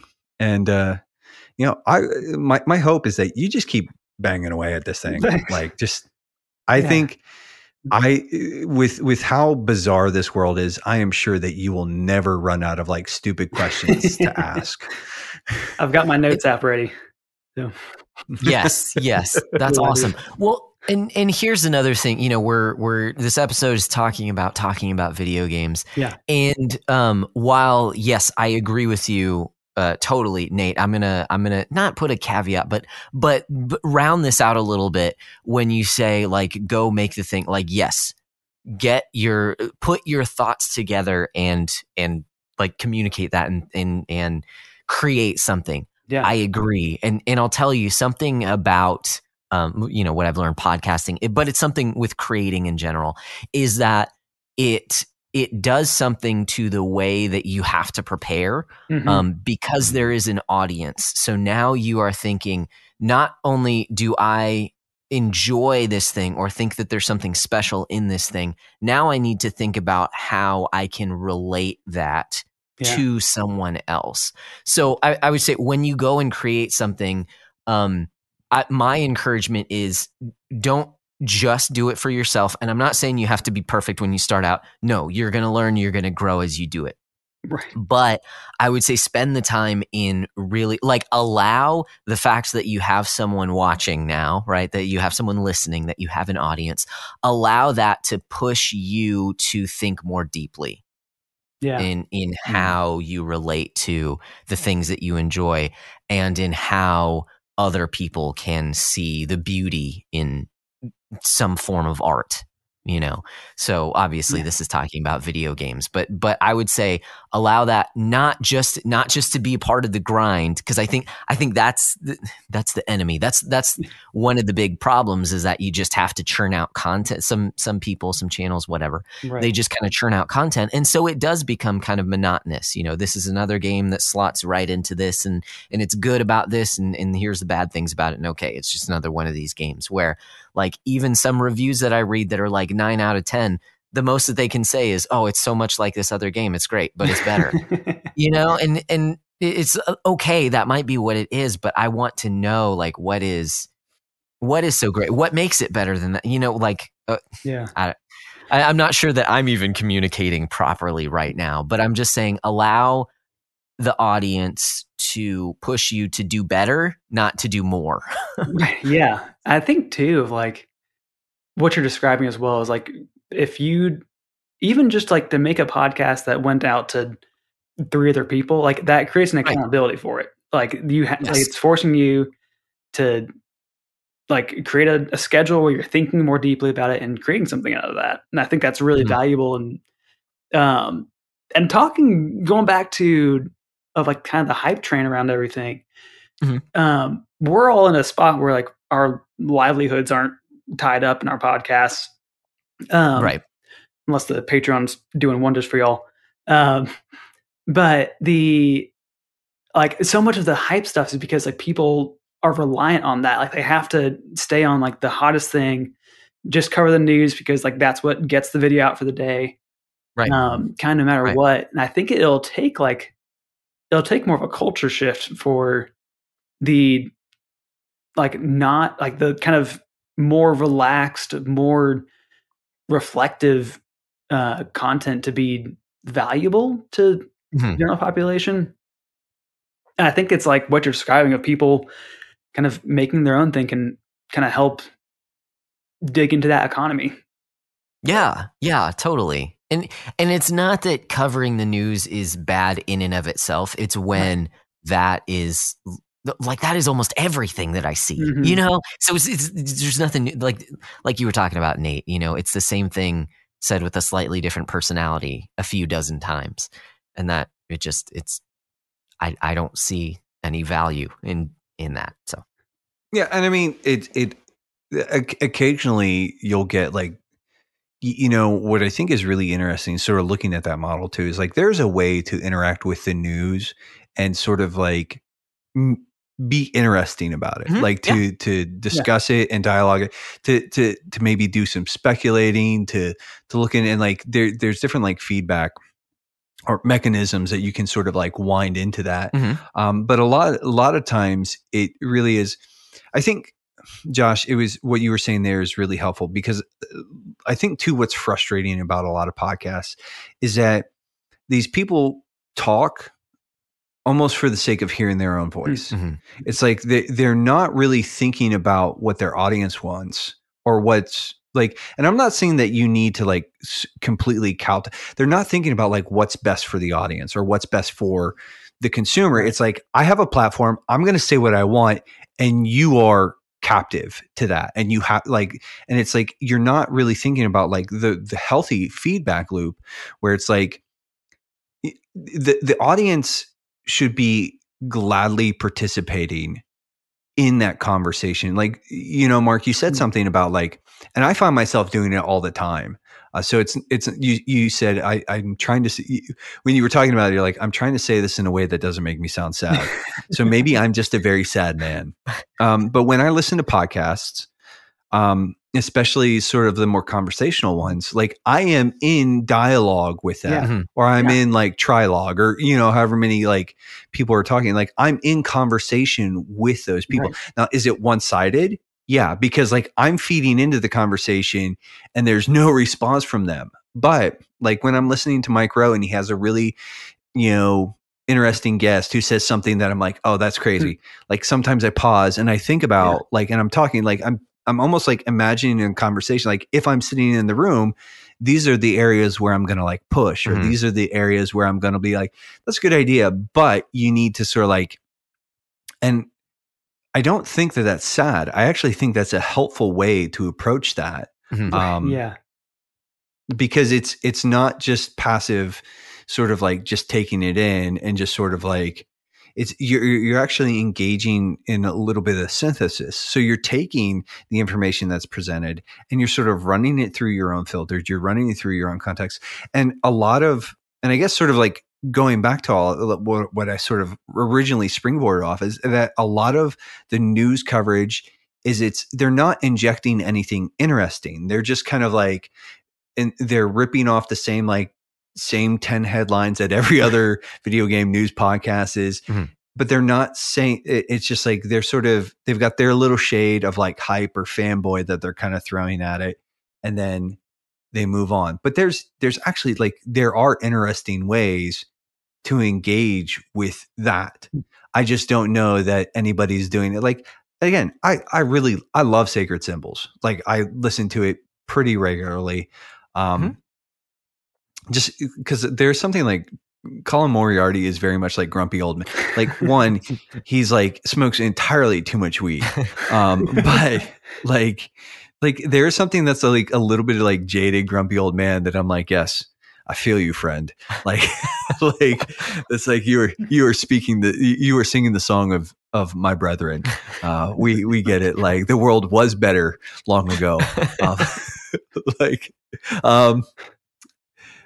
But a lot of that, even there, and it's like I said, like a lot of it is like PlayStation news, and so I do appreciate some of that. But the goal really in like why it's important is because like we want to foster conversations, and so you have to like and again, and Josh mentioned it before, and I know we're sort of like repeating and we're bouncing around the same 5 or 6 things, but like one of the things, like Josh and I take 3.5 hours to get there, and like hopefully we want people to be in dialogue with that. Like I hope that when people are listening to this podcast, they are sort of like thinking of themselves in dialogue. Well, because I want that for the listener, but also because in a way, like there's kind of always an invitation. It's like for me to like, like, hey, like come on the show. We'll actually have that conversation. Sometimes not all guests are good guests. I'm looking at you, Paul. I'm kidding there. I was literally just thinking like, have we had a bad guest on? Like, who is he talking about? But I'm teasing. I love that. I haven't used him as a punching bag in a few episodes, so I just didn't want him to feel left out. Actually, we'll be having him on here shortly, and I'm only a little panicked about the game he's he picked. I'm only panicking a little. I'm not panicking. You're panicking. Shut up. Oh man, I'm just derailing here. I have no idea what I was talking about until I just I got my stream of conscious. No, but people, but we want this to sort of be invitational. And that is the real separator, I think, I think for us, and I think, like I said, Josh said it, and I'm going to echo that, but like you managed to accomplish that in the same, like it's this kind of like the same spirit behind that, where it's like, no, I'm going to drop like a 10-minute chunk of conversation in there and get you to sort of like engage that. And I really think that's, the future of coverage, I don't know, is going to be more invitational, inviting you into the conversation. And a lot of times, like there are like communities online or whatever that I'm just like, it's a bunch of like echo chamber garbage or hot takes. But I think part of it is like, this is the stuff that is actually going to, I believe that this is the kind of content that is going to move. I'm hopeful. In a lot of ways, the breakdown is a bit of an argument in saying like the way that we move the conversation forward in when we talk about this medium is by having these kinds of conversations. Like the way that we will elevate the culture is not by just screeching a bunch of hype into a mic, but by like sort of like being willing to wrestle with it. Obviously being excited, like. We did. Anybody who listened to the breakdown report listen to us like sort of rant about Marvel Snap for 25, 30 minutes where it's just like, I'm obsessed with this game. But it's like I said, it's that sort of that invitational, that conversational, that sort of that participation almost in it.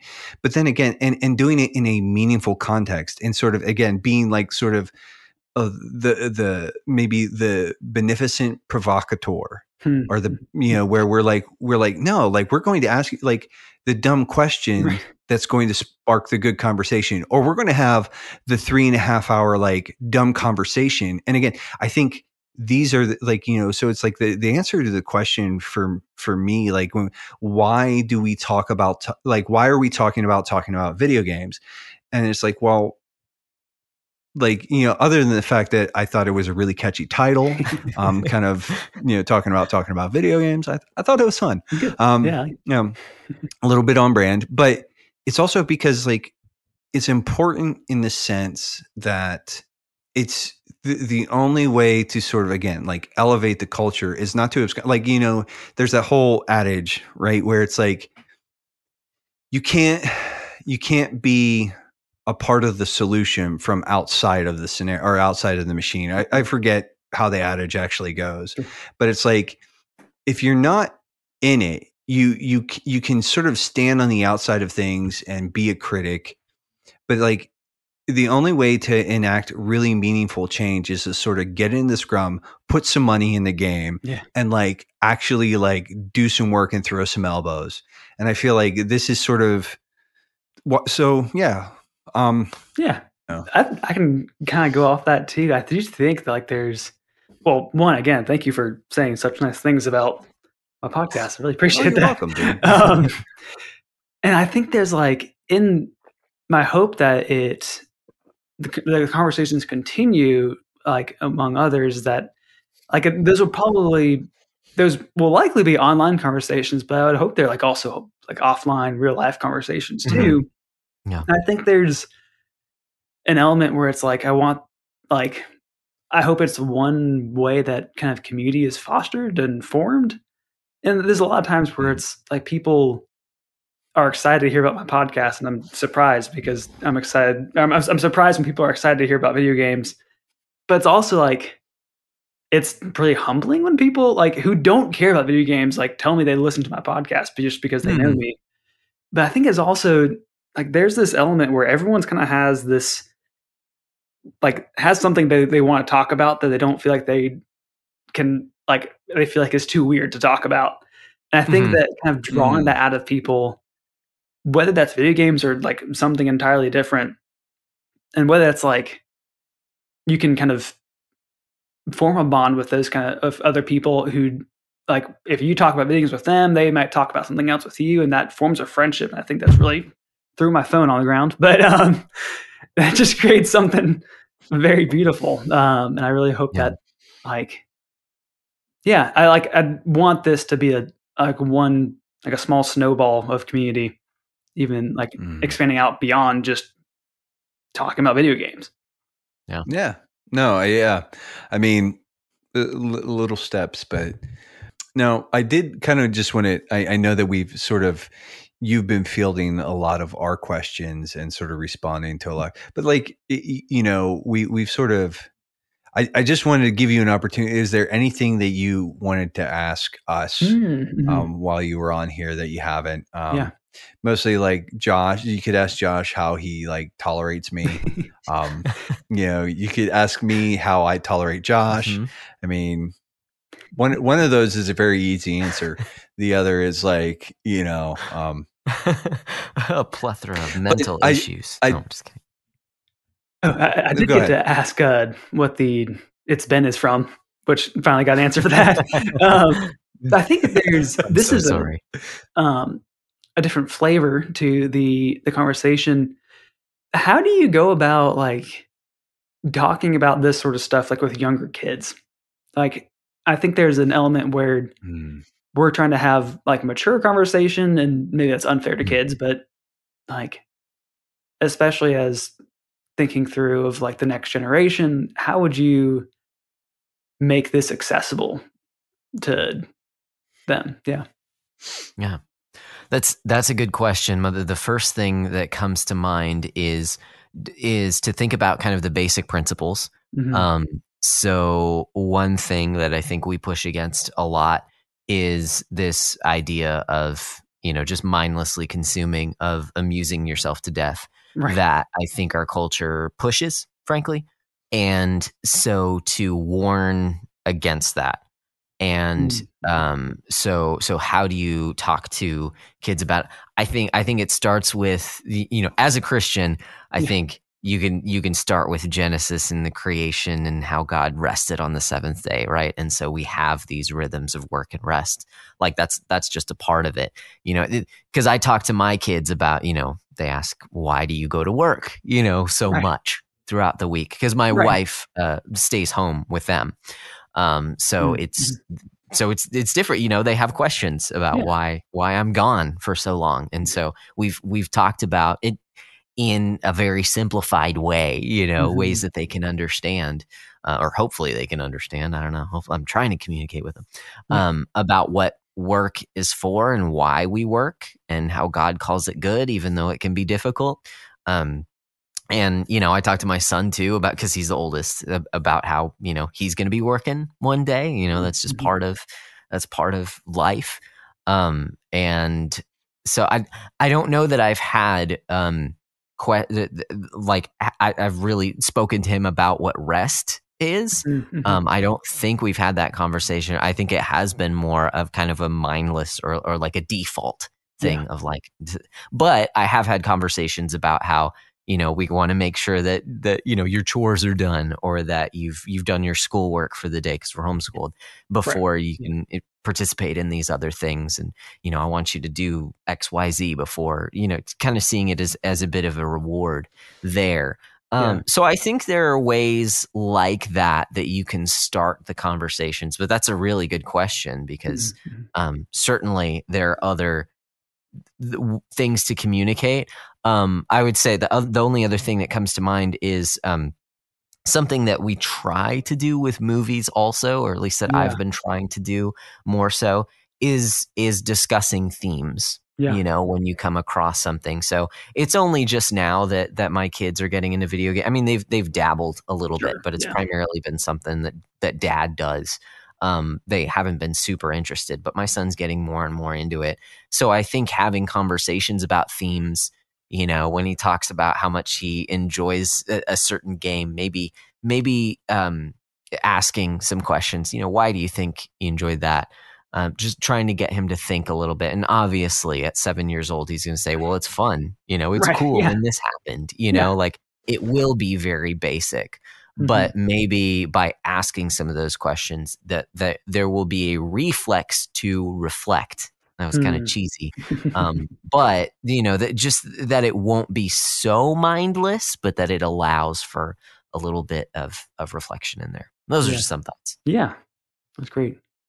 In sort of my response to that question would be like, one, I would echo pretty much everything Josh said. I think too, though, because we are so sort of like the drum that I beat is really the work and play stuff.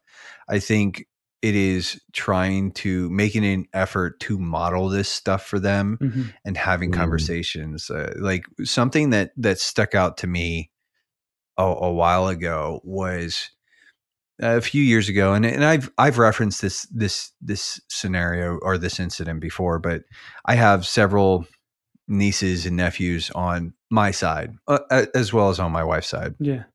But we were at sort of a family thing with my side, and my nephews wanted me to turn on, I think I had taken the PlayStation VR or something like that, and they wanted to go play that. And it was Sunday. And so what I did is they asked me about it, and I said, well, guys, I said, okay, let's and I just took a minute to sort of have a conversation and just tried to be like, hey, like Sunday is primarily the day that we gather with the Lord's people. Like today, because we're with family, like we're going to, we might do like a bit of a home service today. And like, there's Matt, like I have 2 sisters and a brother, and they all have kids. Yeah. It's like it's a circus. But and then including me, my wife, and now the baby. Yeah. But it's like it's kind of massive, and so a lot of times we end up staying home, and we'll either like listen to stream a sermon and interact with that a little bit, which I know some people are like, oh, you should just go. And it's like, well, we should, but we don't always. Sure. Yeah. So, we don't always do what we should, but even in there, it's like looking at the boys and saying, okay, like I love that you guys love video games. I love video games. And just sort of even in that moment, just taking a couple of minutes and saying like explaining that. And then, like I said, modeling that for them, and by sort of enforcing the standard, not just for them, but for me as well. And saying like, hey, we'll play video games after church, after lunch, before before you guys leave.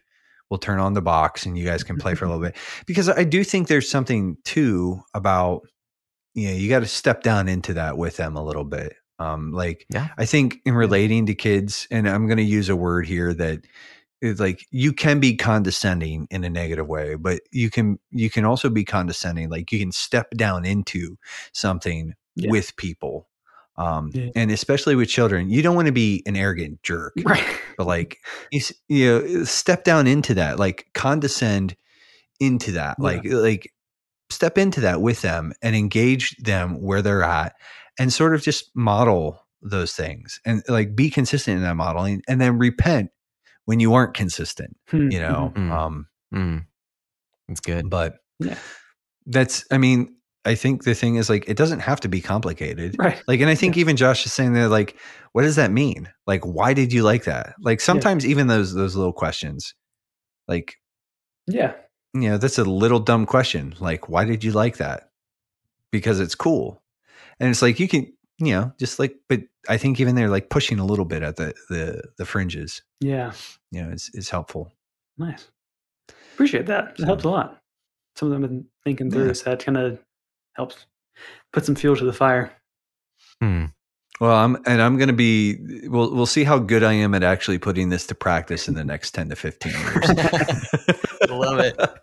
Oh, very nice. Exciting. But I think, gentlemen, it sounds like, unless anybody has some sort of final thoughts they'd like to sort of like fling out here, I think this is kind of, it seems like a good place to maybe start landing the plane a little bit. Yeah, our 3.5 hours to talk about video games is just about up. So I think we've just about doubled my total, or like we've matched my total runtime of my entire podcast in this one episode. Oh, that's awesome. Well, it's just, you gotta start putting out more episodes, man. That's the moral of the story. Yeah, that's a takeaway. That's the moral of the story. You just got to put more episodes out there. So any sort of closing thoughts, Josh? Nothing comes to mind. This has been a great time. And it's good for me too, just to be reminded of why we're doing what we're doing. And so many cool thoughts. I know this sounds narcissistic, but I'll be listening to this episode again to kind of reflect on some of it. So, and not just for editing purposes. Yeah, this has been really like helpful and exciting for me to kind of, I know we've been kind of like high-fiving each other for a good bit, but like it's really been encouraging to, as I've relatively new to this. And so it's been, helpful. I like to think it's more of like an online sort of video call, like brotherly hug. Yeah. Lots of like, like lots of bro hugs involved here. Mm-hmm. Yeah. Mm-hmm. Love it.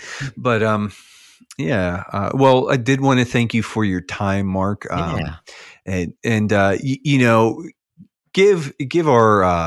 Give the audience, sort of like all the pertinent details. Where can they get a hold of you online?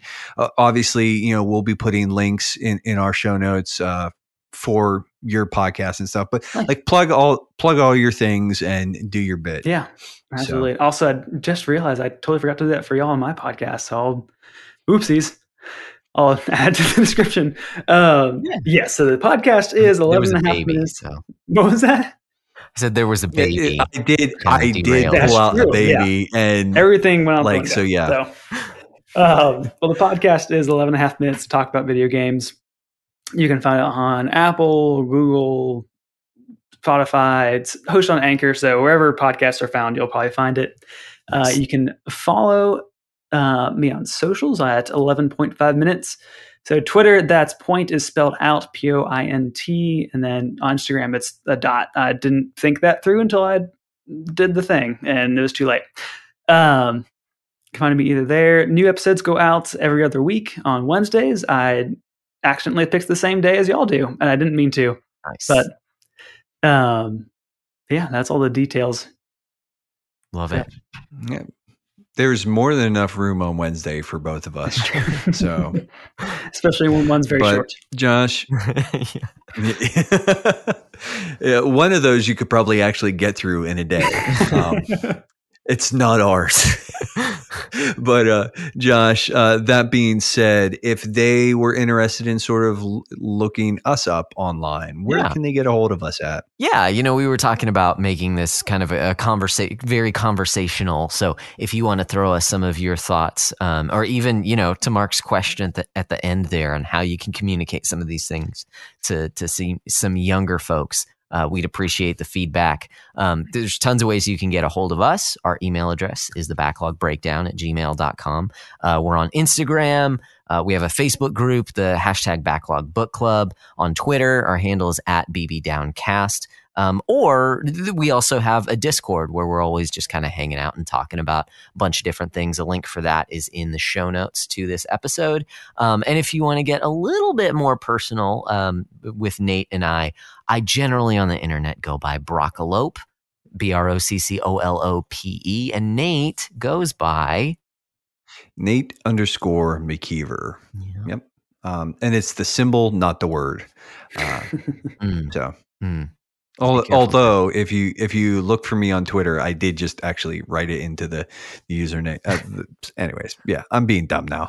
Oh man. But I sort of, as we sort of really round out the end of this, we normally try to give some shout outs to the community. I would actually like to just, Mark, you are sort of part of our community on Discord. And just, we engage with you on Twitter. And I know that we talked about like high-fiving each other and bro hugs. But I just want to give you a shout out, dude. Like, thanks so much for sort of like, hanging out with us a little bit and again, like engaging on the different socials and sort of like coming in and hanging out in the Discord from time to time. Yeah. Really do appreciate that. Yeah. Thank you. And thanks for... I'm kind of a product of y'all. So thanks for doing what you do and for kind of starting this conversation and for having me for this conversation. It is a huge ton of fun to be here. So thank you. Yeah, we're glad to have you. Josh, you got any shout outs? The only one that comes to mind, and I know I shout him out a lot, so sorry, not sorry. I don't know. John just continues to throw down all the music recos in our That's My Jam channel. He brings so much fire, dude. Yeah. He just like unloads like I'm gonna tell you guys, like if you aren't in our Discord, like John O'Spark in our Discord, like just pretty much everything he posts is gold. He's just heck of a dude right there. Yeah, but he's constantly putting out music recos, so it's good. Yeah, even if I he's don't been listen populating. to them all, like. When I do dip in, I'm just like, oh man, yes. He's been keeping that feed very healthy. Yeah. But Josh, lastly, we kind of and we didn't really do much of an update in the It's Been segment, but or the It's Been segment. Yeah, I just had to get that in there again one last time. Yeah. Again, I just gotta do it. Yeah. But we do sort of like try to issue and sort of tackle some personal challenges. I'm going to be perfectly honest. I think I've been pretty consistent in sort of like trying to like really watch my calories. The last week and a half has basically been me eating my feelings. My wife said like she carries her stress in her stomach and it makes it really hard for her to eat. And I just eat mine. And, so between the two of us, like, I will eat yours. I will eat all the food that you aren't eating because I'm freaking out over here. So just sort of doubling back and sort of like trying to sort of get back into the pattern here of just monitoring my caloric intake. And I'm off for the rest of this week. So I'm actually going to try and get on the elliptical or walk the dogs and just kind of like get some steps in because yeah, it's been like 4 or 5 days since I've done any serious amount of walking, and my old man joints are going to like hate me come next Monday. So I got to get on that. But how about you? Any personal challenges? Yeah, I'm trying to think how to, because this is kind of vague, but I've been challenged recently just with the idea, like from the Proverbs talking about giving your first fruits to God. And it I believe just in the time that I've spent with the Lord, that concept has come up multiple times. And so like I guess what I'm saying is like walking that out, because the idea, giving your best, giving your first, I think also in obviously that, yes, that means just of the highest priority. But I do think there's also something to be said about the first thing that I do when I wake up is to spend some time with the Lord. Like I'm not saying, it has to be your devotional time for the day, full hour, whatever it is. But at least like, hey, before I pull out my phone or, if I'm pulling out my phone, maybe the Bible app, but like before I start checking feeds, maybe I should check in with God, like set my mind on things above before I start setting it on other things. Because I've defaulted to exercise first thing in the morning, which is not a bad thing, but it is like that shouldn't be the first thing. So that before I check my feeds, I should probably check in with God kind of thing. It was very youth pastorish. It is. And I just it is. You just be fed like, by the word. Oh, I like it. Yeah. That's even better. That is much more gooder. Very youth. But no, I get it, dude. So, but I think, gentlemen, with all of that being said, the forms have been observed. We have accomplished, I think, to some extent, whether we've accomplished it well or not is an entirely different matter. But we have accomplished what we set out to do here this evening. And until next time, Josh, what should they do? Guys, keep beating down your backlogs, and we'll keep breaking down the benefits. Sounds good.